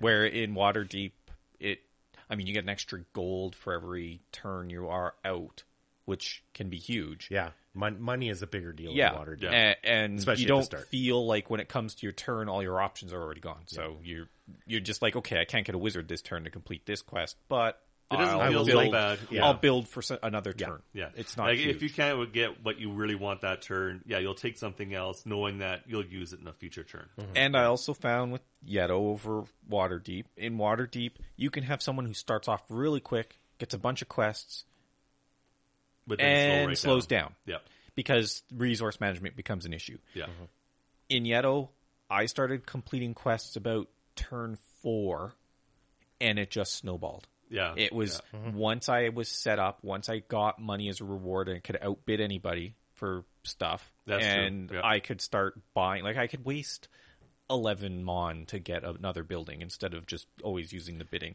And I could the rest go of and us, buy victory money was points. more of an issue. Yeah, Yeah, and then I could just complete quest after quest after that, and I went from last place because everyone else was getting points yeah, to all of a sudden I just skyrocketed to first, and every mission I picked up, it's like, okay, I have this stuff to complete this. So once you have the non-usable, like the geisha, the annexes built, it just, like every mission, it all it comes down to is, do you have the right weapon? yeah. Yep. So it just was so much simpler. Where Waterdeep, your resource management is throughout the entire game. Yeah. It is always an issue. You complete a quest, you're getting rid of everything you used to almost complete the everything, quest. And then you get something simple back, but mostly victory points. And the more you get back, the less victory points you're getting. And then you have to start fresh for the next quest. So there's always a cycling through of stuff in that. Yeah. Where this one here, if I used the geisha, it stayed on my board, so Drew never had an opportunity to rebuy what I used, and there's only so many there. Once they were gone, they were gone. And Yep, if that's you true. can't complete those black quests, Well, not only that, there is a possibility because of the limitation of resources, is that the geishas are gone, and so is the annex that counts as it. You're done, And you're just you're done. not Yeah, ever you're going to not- see a geisha. That's right. Yeah. Forget any quest that you see. and you that can't has that. like hoard blessings or anything, but you can hoard geisha. You can Yeah, Well, it's not that you're hoarding. nothing really- It's you a can build up to 3. It's a non-consumable resource. Like Yeah. you Exactly. get it, Once and you have the geishas, you you have don't them. burn through them. Yeah. It just sits on your board. Yeah. So, and I don't know. It's that alone, that mechanic where we're going to limit these things, but they're so important. And if someone uses it, they just get to keep it. Where Waterdeep, it's not that way. It's Yeah. just a resource collection and spend. Yeah, and at least Yep. you know, when you brought up the weapons earlier, you were only allowed to have 4. And so if you're rotating through your quests, okay, I got the correct 4 weapons I need for this one. Oh, this next one, I need a different weapon. There was ways for you to get rid of that one, you discard it, goes back into the rotation kind of thing. You can trade with other people. It goes into the discard pile, There is true. nothing. Really, like, Well, no one's I mean, going to be trading a I geisha. could trade a geisha, but who's For going what? to seriously do it, Yeah, right? that's- But for what? Right, exactly. What are Yeah, you gonna what's the trade it incentive for? that you can There trade is- geisha? Yeah. It's going to keep you from victory. The trading mechanic, well, we didn't even get into that. The trading mechanic was a waste of time, Yeah. except Well- for maybe weapons. Well, that's actually the Yeah, only place it's usually where the I only think thing that we was used trading it. was Was weapons. You Yeah. and I traded a weapon Yeah. once. Yeah, that's true. I tried to trade quests. Yeah, I tried to. but Well, it was a waste of time, Yeah. right? And you had to be in the same one of 2 districts, and weapons could be in either district, but the market district is only weapons or mon, whereas the tavern district, it's weapons and a whole bunch of other stuff. But you have to have a reason to go there. Like, Yeah, you're not going there you're with not the going there intent to to trade. trade. Yeah, And so- I mean, you could, so maybe I don't have to spend them on, and all of a sudden your guy's pointless there. Yeah. because And- I traded instead. or sometimes you're there by yourself, and then it's a trading phase. Like, well, there's no one for me to trade with. I have other things I want to do here, but Well, yeah, you- I'm not trading. Yeah. I remember a couple conversations where a couple people are in the not the marketplace, the tavern. Yeah, yeah. And it's okay. Well, what do you need? Oh, well, one, I don't have that. Well, or maybe I do have that, but I'm not willing to trade it because you don't have anything I need. Yeah, oh, okay. yeah. Well, that just ends all that trading. Yep. So you either neither person has what the other person needs, or one person has it and the other person doesn't have the thing that they need. So there's no trading. Yep. Like you're right. The weapons were the only thing that there was some incentive to trade, and you could trade effectively. And again, rarely. Yeah. It was rare to someone Well, have. I think it was just the one trade that Randall and yeah, I made. I think so too. Maybe it might have been the second one, but There yeah, might for have sure been there was two. at least Yeah. one. I know I was never in on it. So a bunch of mechanics that just weren't getting used, or Yeah. people couldn't use, or Yeah, and it's not like frustrating. it doesn't feel like you're screwing around the other person or anything. Like you're not interacting with them. It's more just the game is screwing with you. Yeah, and yeah. it's like leave it to the players I'm with to screw me. Don't let the game mechanics screw me. yeah. But so then let's get to something that you brought up with regard to Waterdeep, and that's the overlay of the theme, Right. dude. Do I feel like any of this stuff Makes really you feel kind like of drew a me clan.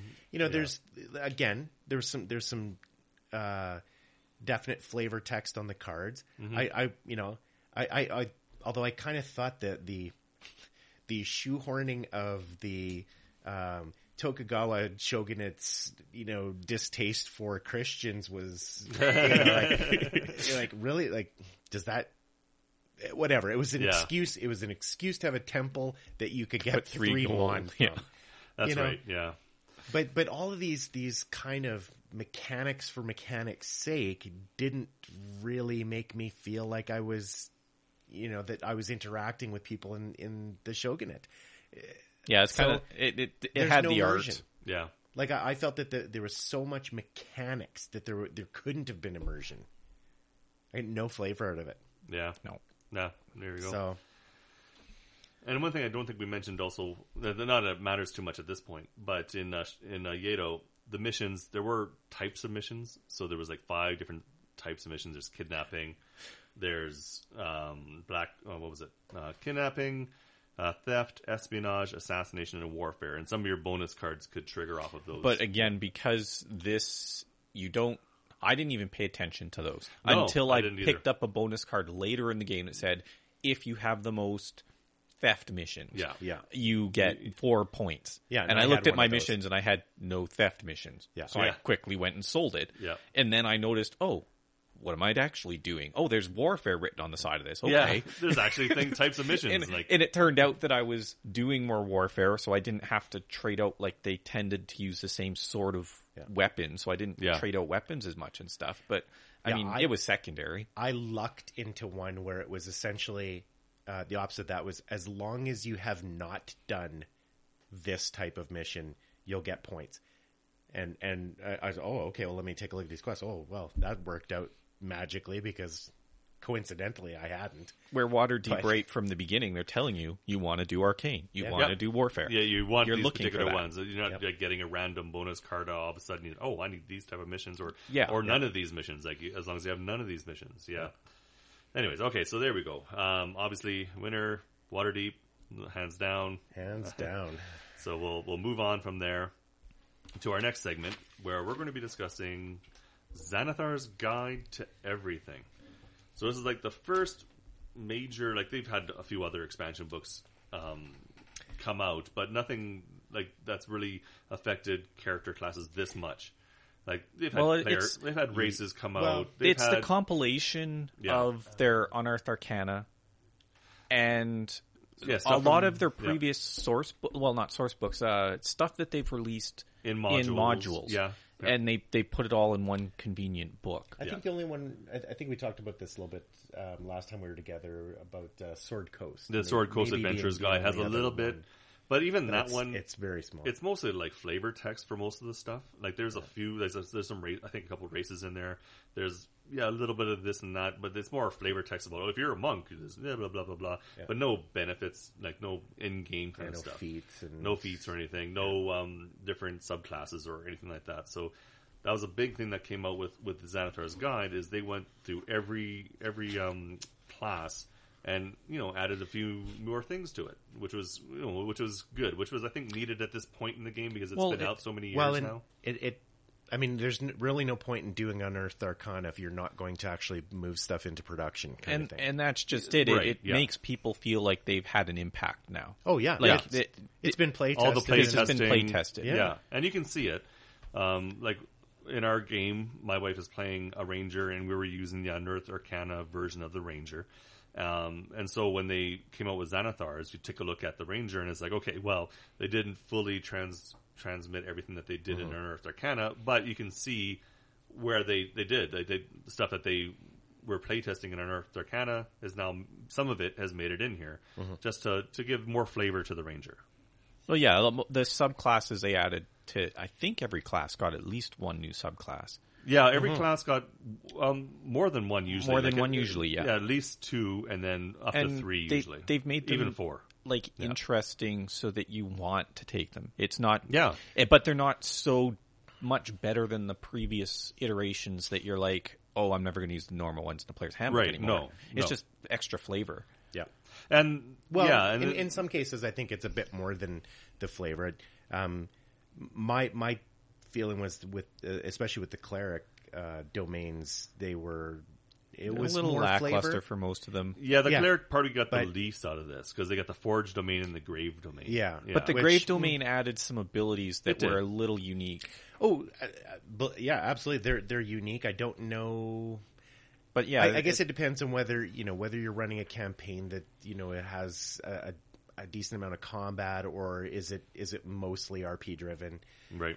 Then the two new domains, sure. I mean, I think they can probably add a lot to, in a heavy RP campaign. But yeah, I think in that case, if there's more combat going on, you're probably using one of the, the original domains. Yeah. But some of the other classes, got some decent feats and benefits. Yeah. I guess before we go fully into the subclasses, one thing they did do for all the different classes is at the beginning of each class section, they give you some things to help you flesh out your character. So like there's like 3 or 4 different little things. Like for the barbarian, they talk about personal totems. They also talk about tattoos or superstitions. And so they give you like 6 different things under each one. It's like a table. You could roll on it if you want.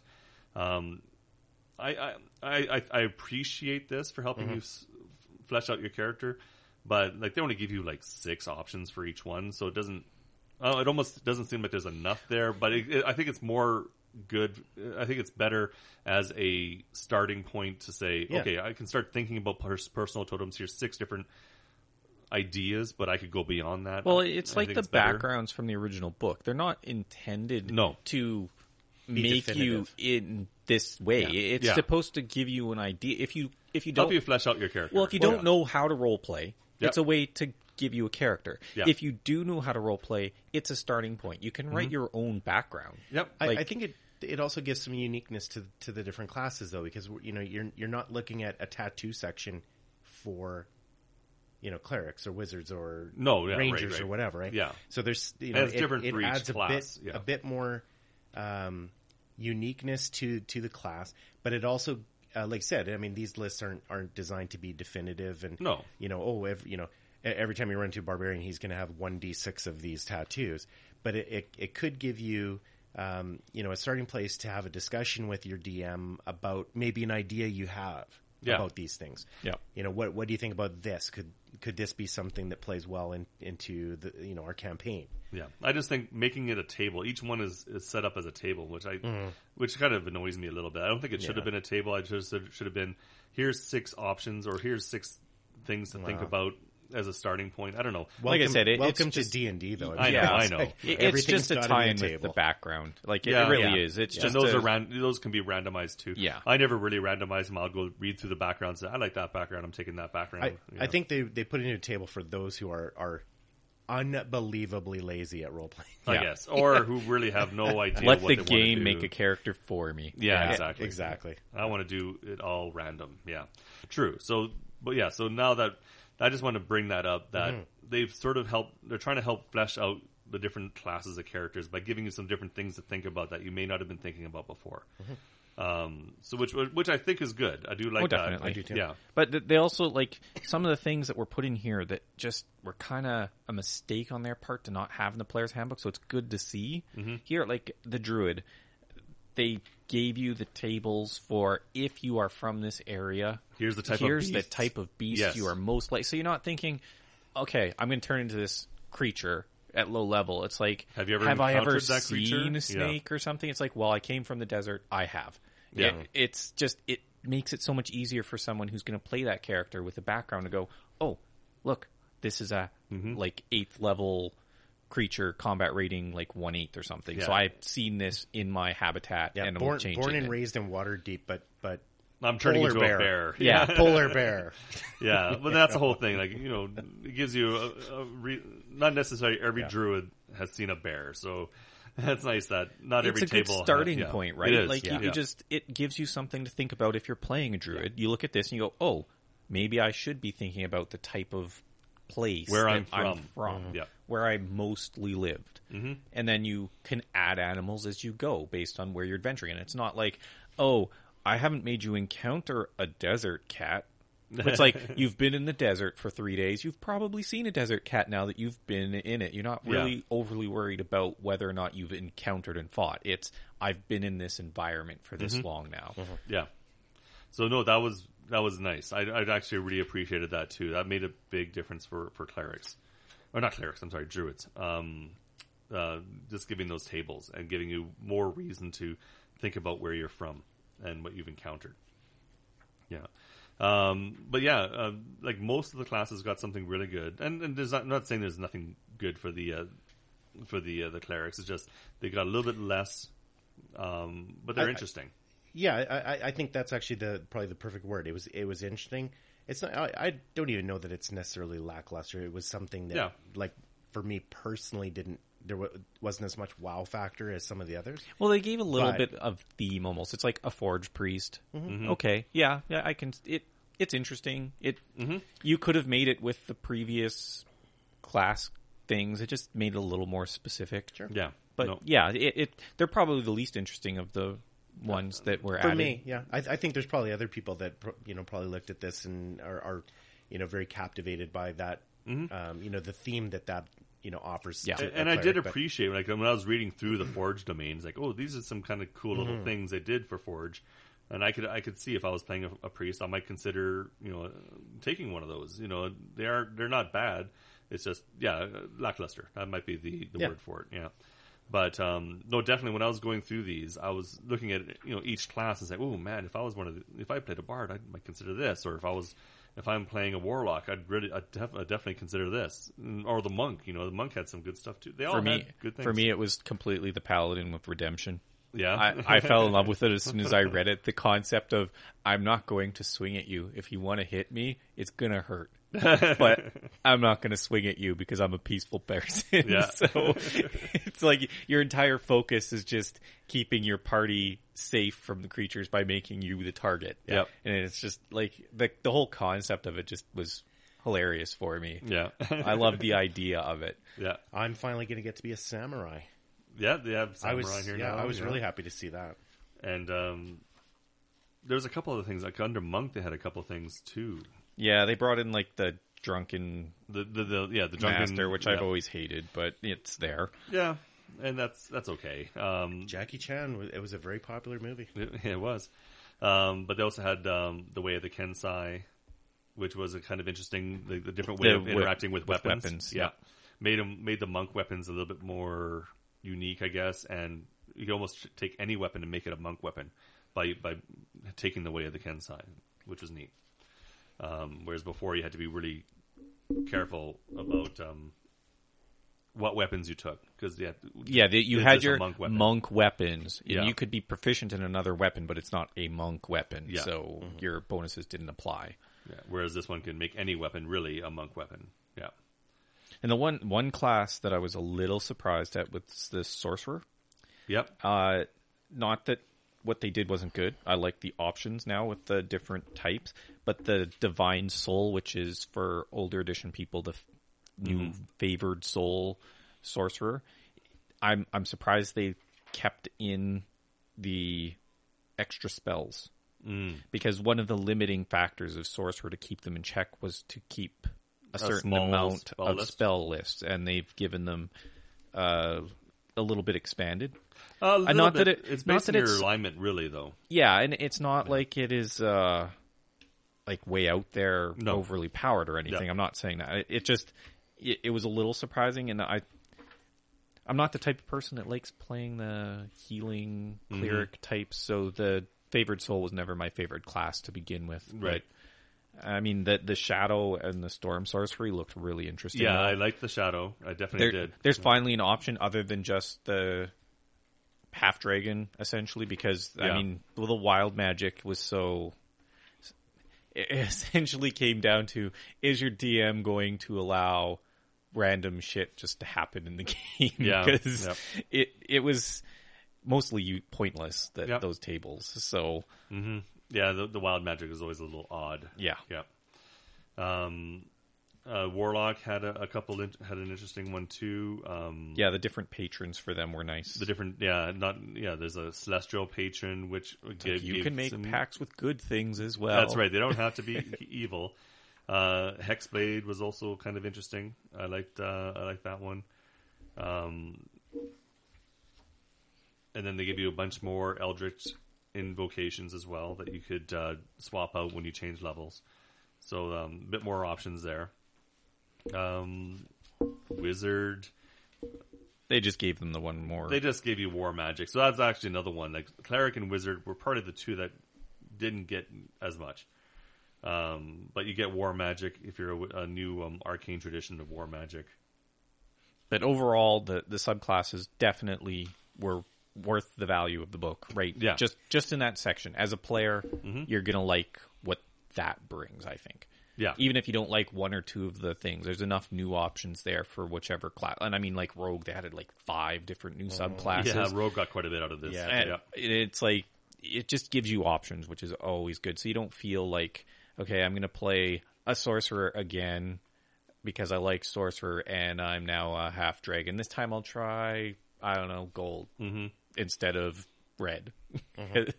Whatever. Now you can actually look at sorcerer and go, oh, wouldn't it be interesting to play a lightning focused thing that gets bonuses based off of that, not just I'm a blue dragon. You know, it opens things up for more role playing options. No, and I appreciate it. Yeah, like there was definitely some interesting things added in here.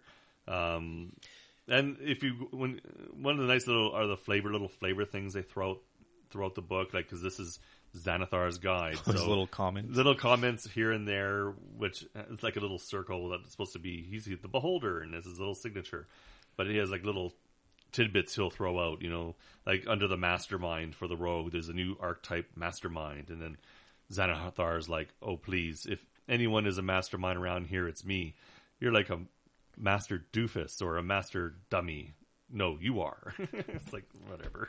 Like, just odd little things like that, but they're cute and they were fun to read. Yeah, artwork's fantastic again. Yeah, no, I love the new art in 5e. Yep, amazing. They did a really good job with the artwork again, and it's been consistently good through all their all books, of the publications. Yep. I haven't looked too closely at Sword Coast. Is it the same art style, or is it? Yeah, no, it's pretty much the same art style. Truthfully, I have the Sword Coast and I haven't looked through it all a lot myself either. Because you call yourself a fan. Well, it's a little bit more dry than the other books, so it had some good stuff in it, but not enough, I guess, to really. So I wanted to hear from both of you on something, because you guys have both DM now. I have not. That's true. I like being on this side of the table. Mm-hmm. But reading through the next sections of the various Xanathar's tips guide, there's some. Well, I don't know. Maybe it's something that's been around forever, but I just didn't know about it. Or, there's some discussion in Appendix A about shared campaigns and, essentially having a system to provide treasure points, right? Well, as a way to potentially get more magical items out there. Like that's been sort of my take on 5e, is that there's just so little, magical items out there. And this might be a way to help compensate for that. It works in the environment it was intended, I think, like the jump in, jump out type of environment where I might participate in this week's quest, but I'm not available for the next two, and then I'll jump back in. It keeps the ability for you to have a rotating group and not feel like anyone's falling behind. Right. I don't think for a persistent campaign as a DM myself I'd use it, like with the same group of people. I'm of the opinion that 5e is a little stingy on magic items myself, so I tend to add things character specific. Like if I know what my players are bringing, then I'll go ahead and be like look through the adventure and be like, well, no one wants this, so maybe I'll rotate this out for something about of equal power for somebody. So every item you come across is a little more useful. Right. So I don't feel the need to add a different mechanic to find them later, I guess. Do you think this is maybe their way of subtly admitting that they've been stingy? No, I think it was almost included just for their online Adventurers Guild, I think it's called.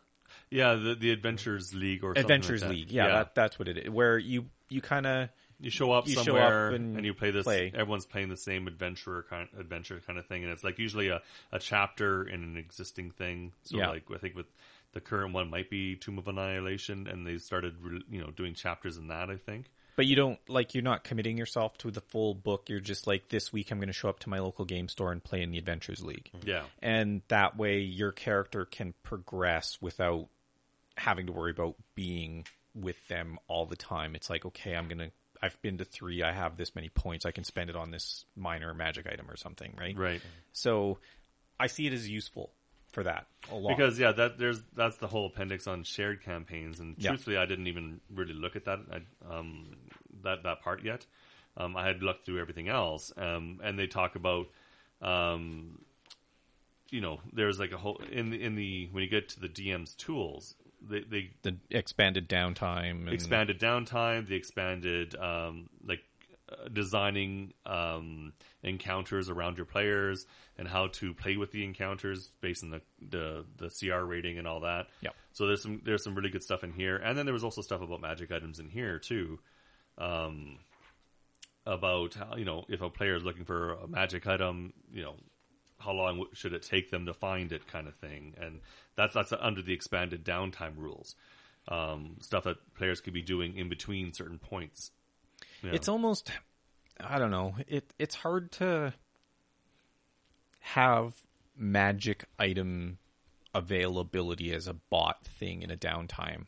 Mm-hmm. Though, like, if Magic's supposed to be more part of D&D, and I believe it is. Like, yep. I mean, I've been playing this since first edition, like you guys have, mm-hmm. and it's always been something that your characters aspire for. Yep. It's to gather magic items to make yourself more powerful. And they kind of removed an aspect that I think was important in the psyche of your players mm-hmm. by removing it. And I think they're trying to bring it back, but I'd rather see it brought back in a way where the characters are earning it through actual adventuring and not give, like, I don't know how much to say about other campaigns and stuff without giving spoilers. So just in general, let's say that most of the bigger items are so specialized in their, it's like a trident. How many people make a character? I've seen one or two people actually make a trident as their main weapon through the game, mm-hmm. and they're usually like gladiators that fight with like a net and a trident kind mm-hmm. of thing. Mm-hmm. But in a normal campaign, it never happens. So if it's the main end item that you're getting from some big boss, it's a little obscure and doesn't really satisfy the player's need for improving their character. I got this trident and I don't really center around tridents. I guess I can use it, but it's not. Yeah. And then you go to town and it's like, well, I can maybe trade it. But the mechanics for the trading of it, it's like, okay, well, you're not playing the game.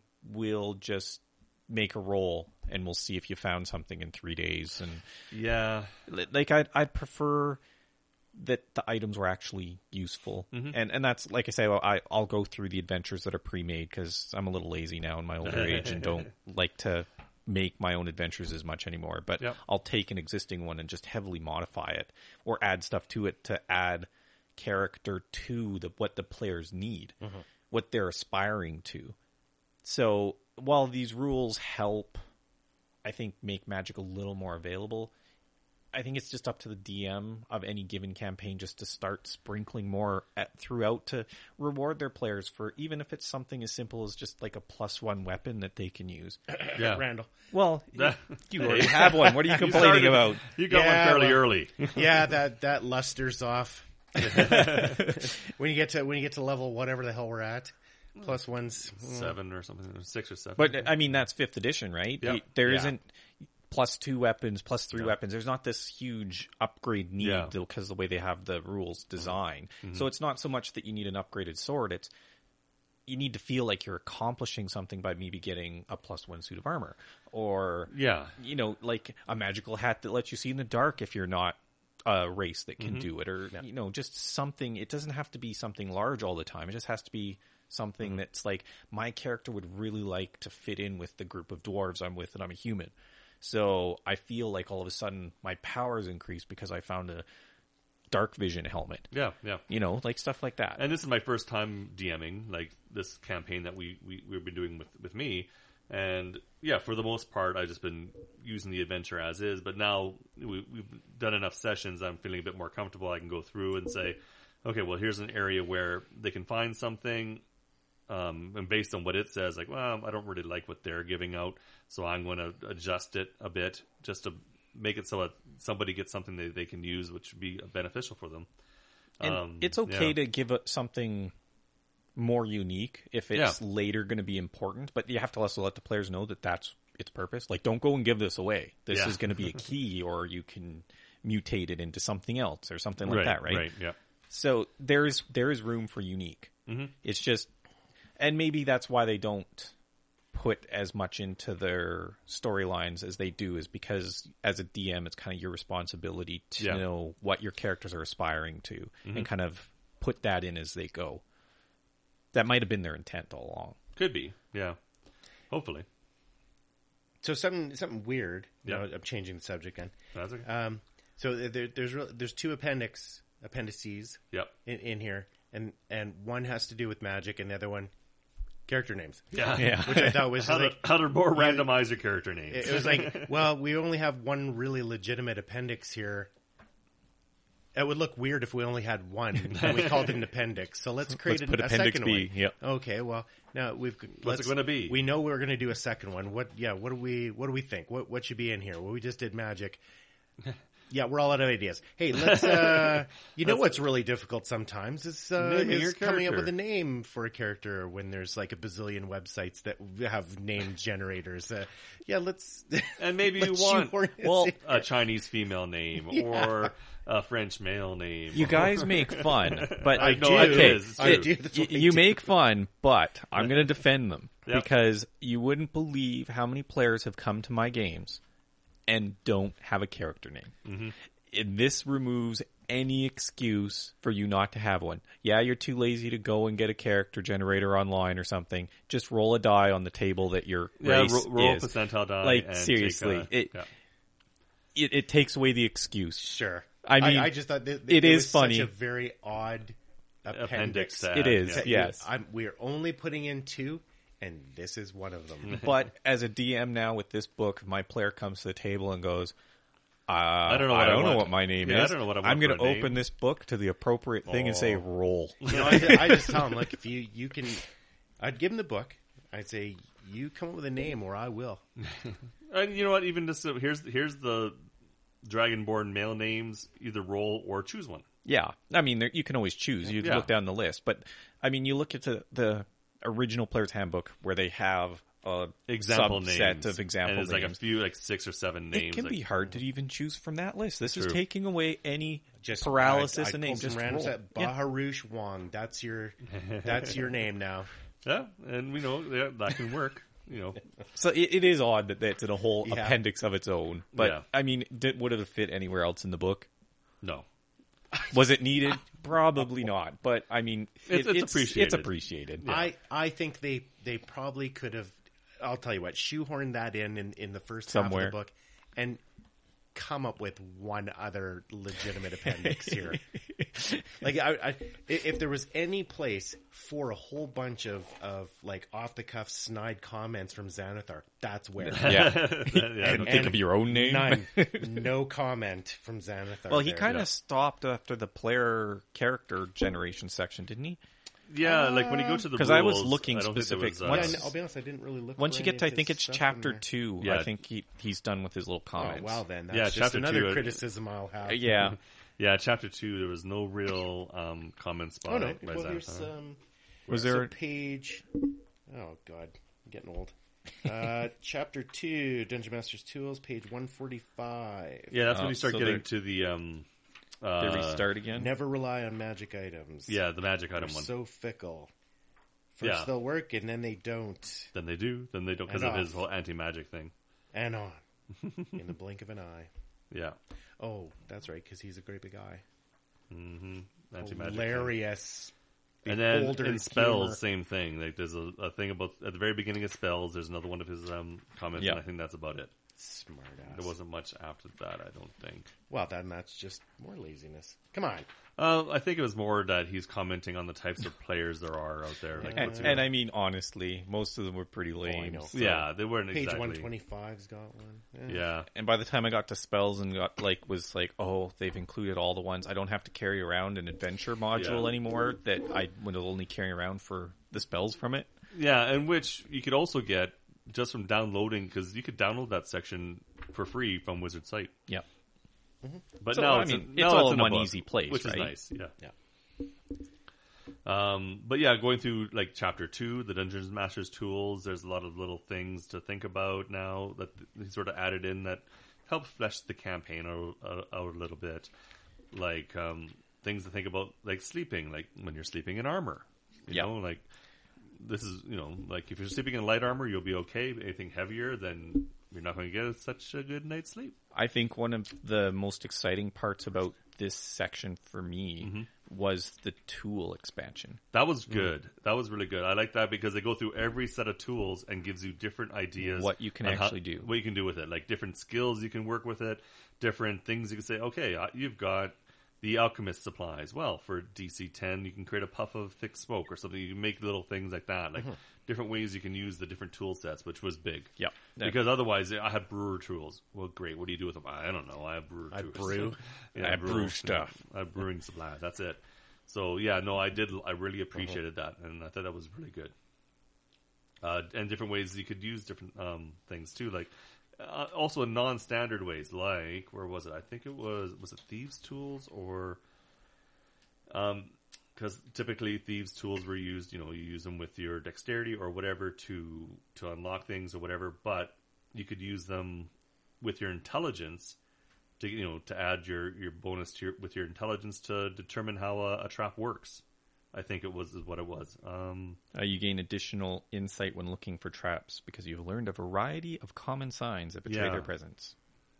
So you gain a small bonus to investigation and perception when it deals with traps. Yeah. So stuff like that, like using tools in non-standard ways, which is cool. So it was really nice that they give you different ways you could do that. Under spellcasting, there's the whole thing about perceiving a spellcaster at work. So like, you say, okay, well, this guy's starting to cast a spell. Well, now your wizard can go, oh, what's he casting? Do I recognize what he's trying to cast? So they give you some more expansion on that, which is kind of nice. Some easy, quick encounters, which easy way to. I mean, most of the modules that they have include tables for their specific things, but this they do. If you're creating your own adventure and you're want to craft something a little bit more specific on the spot. to the environment that you're or you want to like every adventure has like its own random counters, but after a while there's only so many times you can boring. Roll. You might want to adjust it a bit. They give you suggestions for how to do templating. If you don't have templates, you could use dice or tokens to simulate a template. Yep. So that's kind of nice. Like little things like that.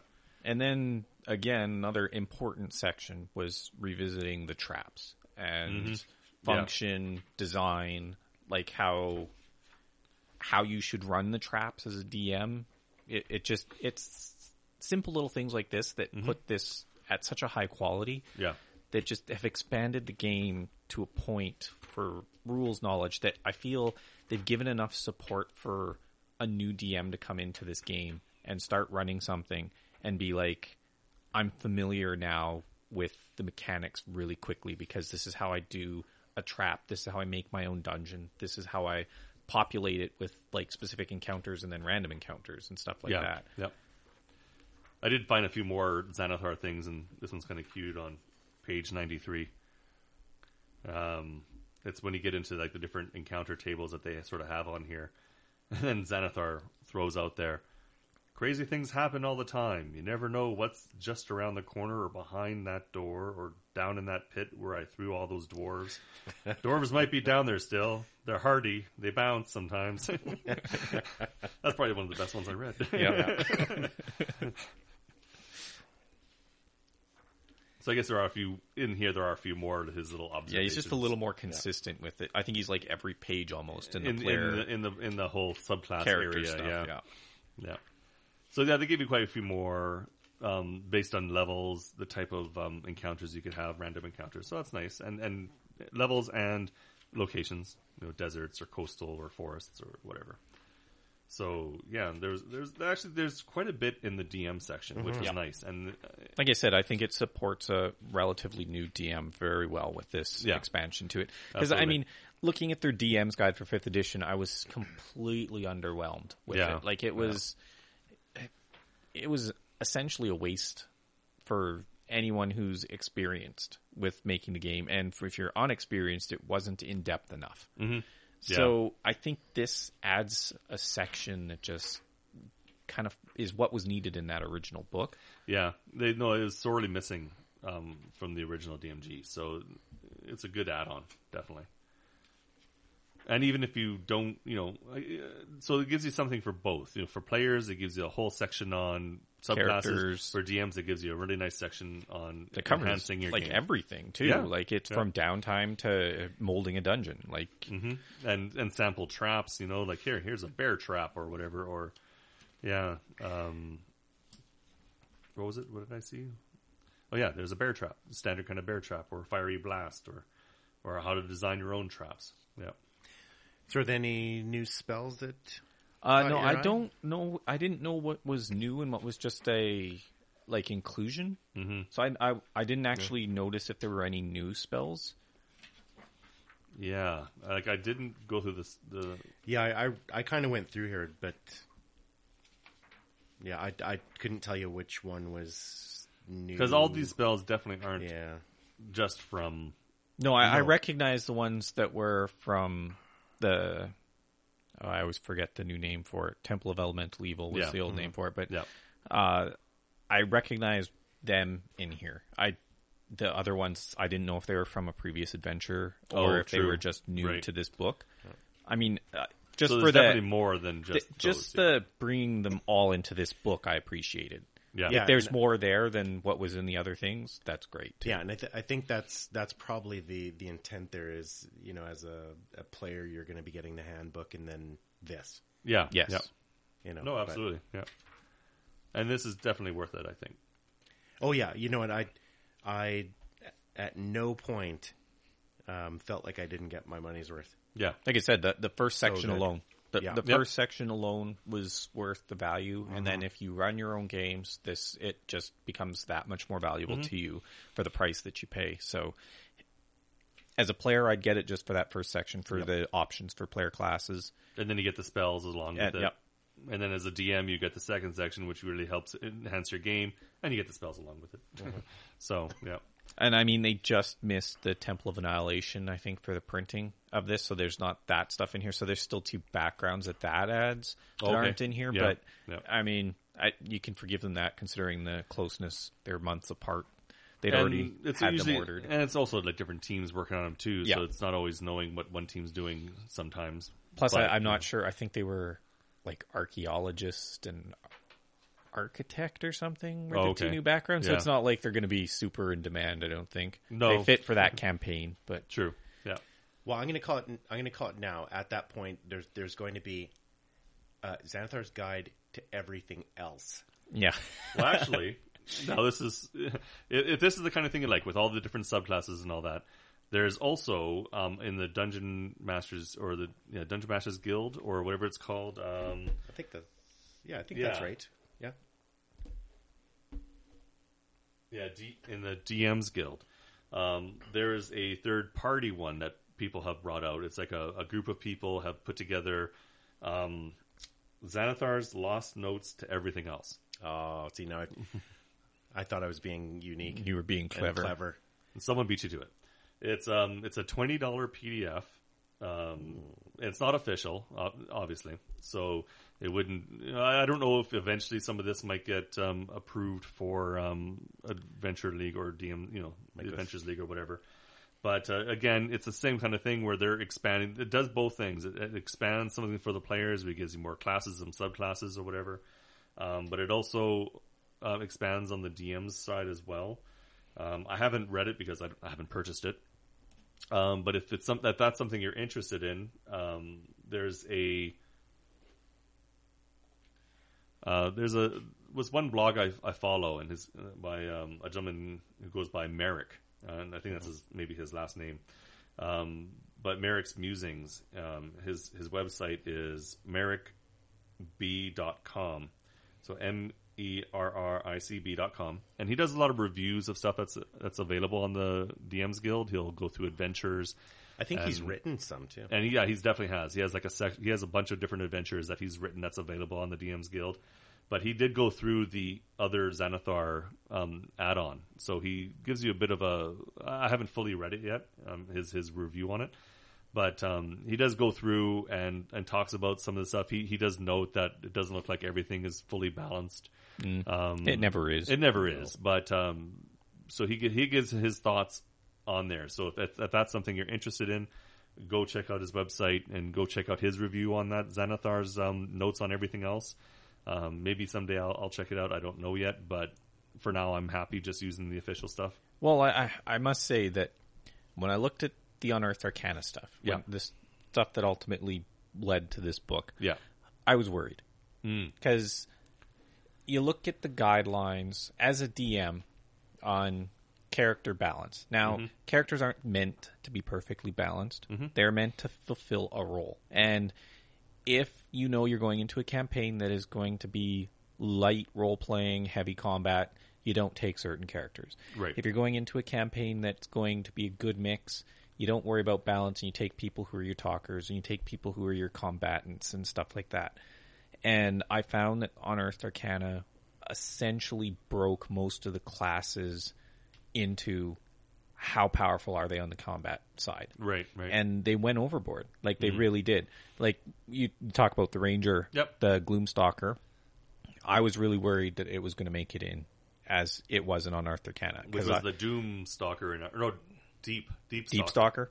Yeah, Stalker in Unearthed Arcana. And Gloomstalker seems to have flown from that. Yeah.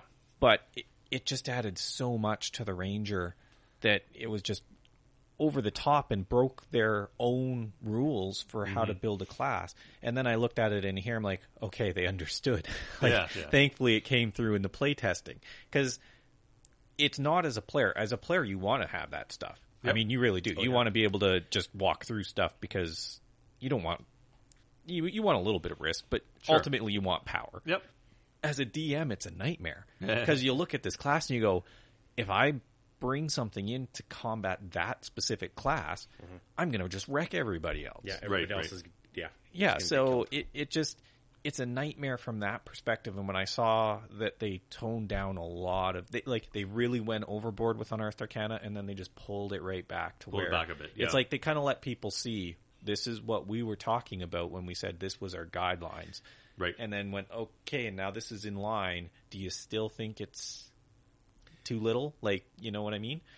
I think there's probably a couple people out there that are upset that their Ranger's not going to be... Well, sure. There's always going to be, yeah. But damn. Here's the thing. Like, in our Ranger's campaign, if you allowed it as a DM to start, you have to allow them to keep it. Sure. Yeah, of course you do. And, right. You know, my wife's using the Ranger, and I'm going to allow her to keep using the Ranger. But I also think her being a little bit more powerful does help fill a bit of a role because it's a smaller group. We only four of us, and we don't have a dedicated fighter. We have a monk who's combatty, constantly rolls ones and twos. Yeah. Constantly rolls ones and twos. So having a Ranger that's a bit more combatty and, like a I said, more powerful helps. From a player's perspective, because I'm both sides of the table quite frequently. From the player's perspective, you look at it and you go, "I want that." Yeah. From absolutely. the DM's perspective, though, it is just ripping out your hair. How do I deal with this without killing everybody else? Yeah. And I find it involves usually a lot of fudging rolls and stuff, which I'm a huge fan of as a DM. Like, you know, if someone's more powerful, you make them feel... You don't hold anything back from them. Right. Where you're rolling against other people with the same type of creature, you maybe fudge those rolls so that you're missing a little more or that kind of thing. Yeah, I look at it as dice are more of a suggestion. Yes, they're a suggestion. You roll them, and then you maybe decide. You use what you rolled. Right. And maybe I'm sure there's DMs who like fervently disagree with that and they say, no, it's got to be upfront. You can always use the roll and whatever happens. But no, I don't want the game to... I don't want necessarily for an encounter to totally wipe out a group, but I'm not against it. But I want it to be more appropriate. I want it to be flavorful. I want it to be fun. I agree with both sentiments, which might be funny. But in the same game, I'll agree with both sentiments. Yeah. I will, if the players make a conscious choice to do something really stupid. Oh, sure. I will show them those rolls. Hell, I'll even be mean and cheat to go the opposite way if they're getting away with it, just to give them that hint of maybe you should think a little better. Yeah. But then on the other side, if they do everything right, and still the encounter has been designed to just rip them a new one. Grinder. It's like, okay, you let them feel that this is a meat grinder, but then just pull it back. Give them the opportunities to get away. Maybe not win the encounter, sure. They don't need to win, but it's okay to run away. Understand they can run away, right? So both, I'm not a fan of just one way. It's got to be a good mix. You have to play with your characters because ultimately, I mean, death has to happen at some point. Yep. So you can't keep it out of a game because otherwise your players just walk through going, I'm just going to jump through this hole in the wall and nothing ever is going to bad. I can deal with whatever. Yeah. If they have that glimpse of fear that you're going to be mean to them, then they're a little more cautious. Randall never let me die. And the other scope of it is if they take unnecessary risk. They know they're going to take that risk and possibly die. On the other end, they know that you're also looking out for them, that you're not really against them. You're just you're there to tell their story. I'm not trying for a TPK, right? But it can happen, and it almost happened once. It almost happened. Yeah. And luckily, you're fast enough to stay away from the giants. Expeditious retreat. And they took enough damage that they actually retreated. So walk softly and carry a wizard. Yeah. In this case, a sorcerer. A sorcerer with a scroll? I think it was a scroll, wasn't it? What was that? What? Wasn't Expeditious Retreat a scroll? Oh, yes. Yeah. But I immediately next level swapped out a first level spell and took it because I'm like, we're going down a lot. We need this. Yeah. We need someone who can run around with a med kit. Yeah, cleric's certainly not doing it. Yeah. Well, yeah, I think you and I are on the same page with clerics in that damage output is more important than mitigation. Yeah. If you're spending your entire time just healing the damage that was done last turn, what are you really doing? You're just buying around. Yeah. If you put a person down, that saves you the healing spell. Mm-hmm. Yeah, and it's taken me a little bit to. I mean, I hadn't played a cleric in so long, so it's I think I'm just starting to kind of find its legs especially with the spell changes, right? How it's best used in combat. You know, it's not just I got to stay within range of the monk or ranger because when they go down, I'm gonna have to bring them back in. You know, it's different. Yeah, it's like you have your few spells that you can do damage with, and then there's a lot of utility choices and stuff like that you're boosting them. You don't want to pick them up off the ground. You want to make them hit harder from the start. Yeah. So, that it's an interesting. It's one of the harder classes, I think, to really get past the perspective of you are our medic, and certainly in 5e because in previous editions, and I think maybe that's. I think people see that the cleric is not the, the first choice anymore. It's not. He used to be overpowered. He was, I mean, I think it's just that he has to be played differently now. Yeah, they toned down the spells low throughout, but at the same time, made them more functional. Mm-hmm. Like a magic missile is going to be useful from level 1 to level whatever because you can upcast it, that kind of thing. So they've limited the amount of spell types in a lot of cases and then expanded the usefulness of them. Yeah. Which I find it as a welcoming change. I'm enjoying it. Like I was a little bit frustrated to start with that. I felt I wasn't really effective in combat, but I'm playing my cleric a little bit different, and I think I'm getting better results. Yeah, no, absolutely. Yeah, trying to make use of. Well, when you have things. A sorcerer who's going to pick you all up at the end of the fight.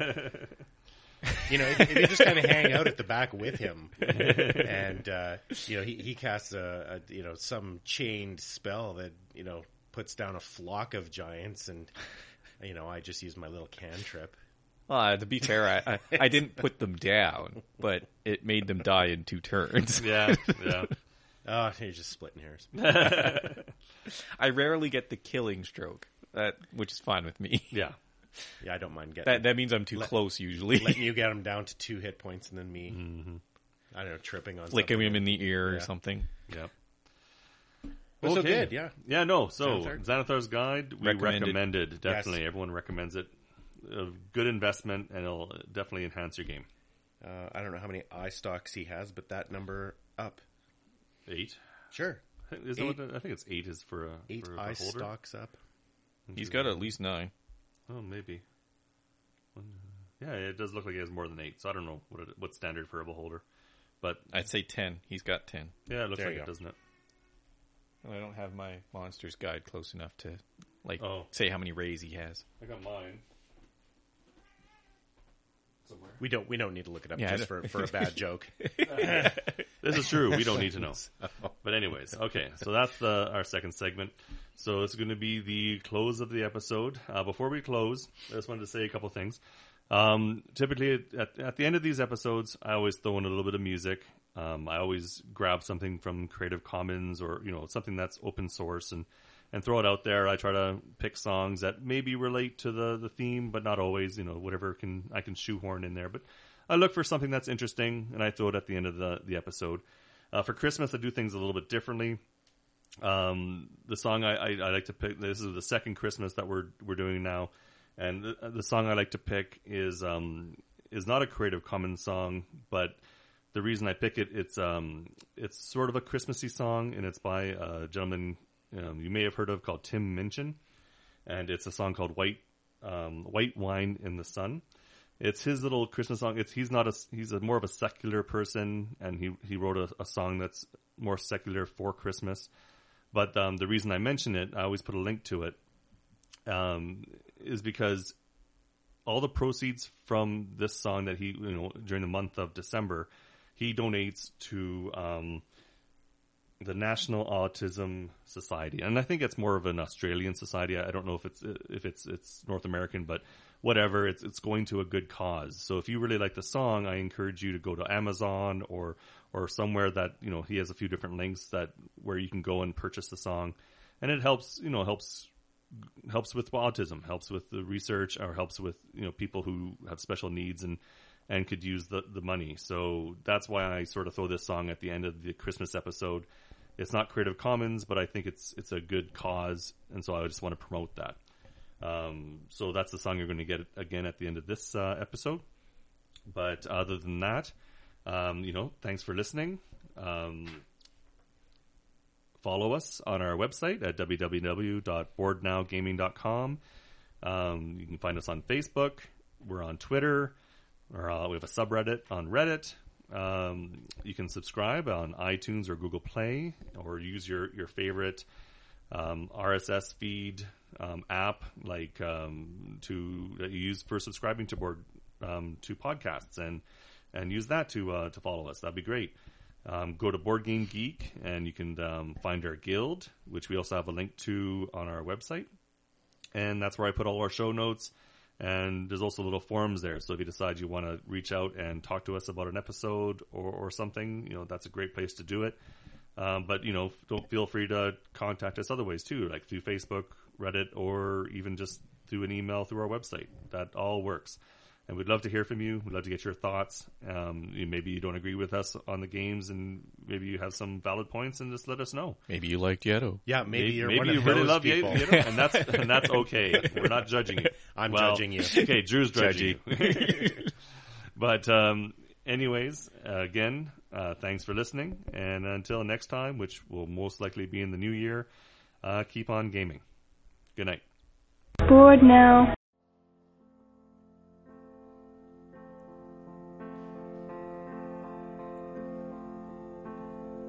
I really like Christmas. It's sentimental, I know, but I just really like it. I am hardly religious. I'd rather break bread with Dawkins than Desmond Tutu, to be honest.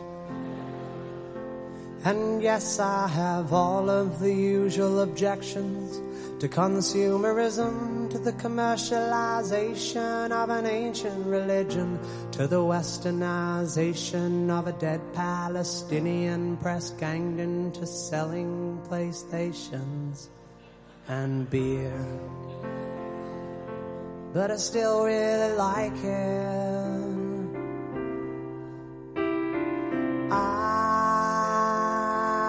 I'm looking forward to Christmas, though I'm not expecting a visit from Jesus. I'll be seeing my dad, my brother and sisters, my gran and my mom. They'll be drinking white wine in the sun. I'll be seeing my dad, my brother and sisters, my gran and my mom. They'll be drinking white wine in the sun.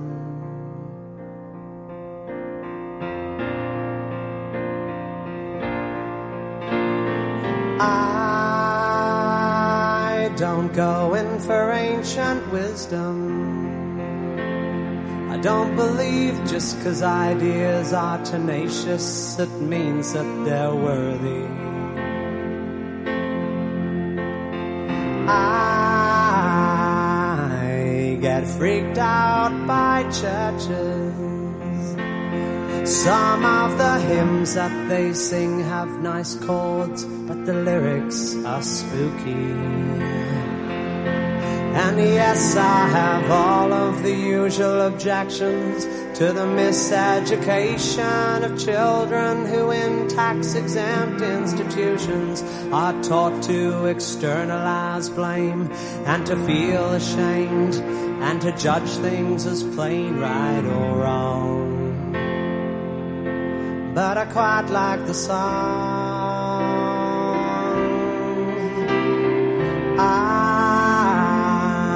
I'm not expecting big presents.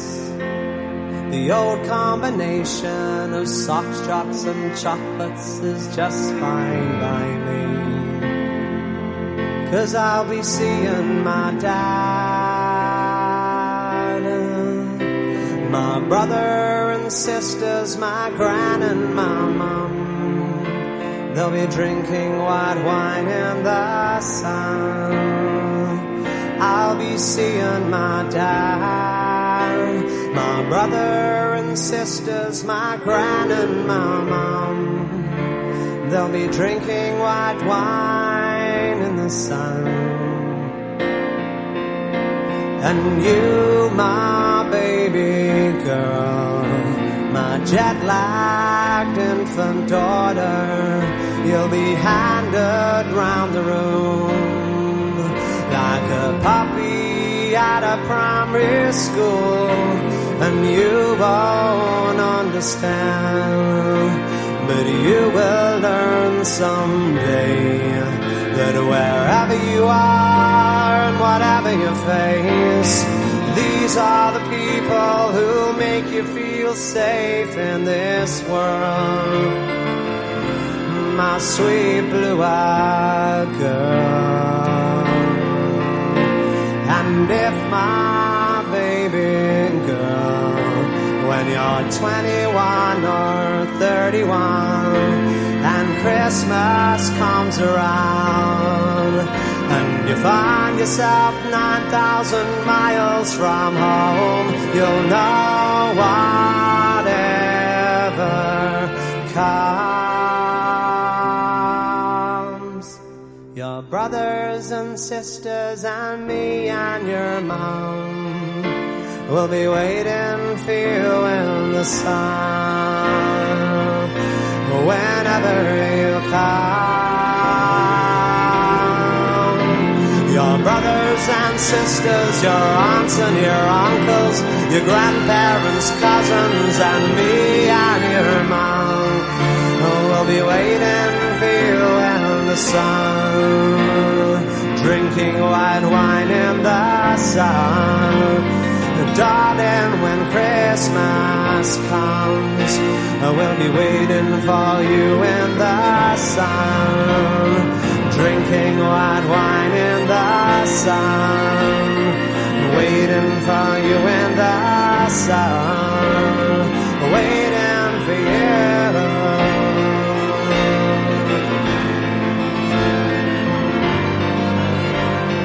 waiting.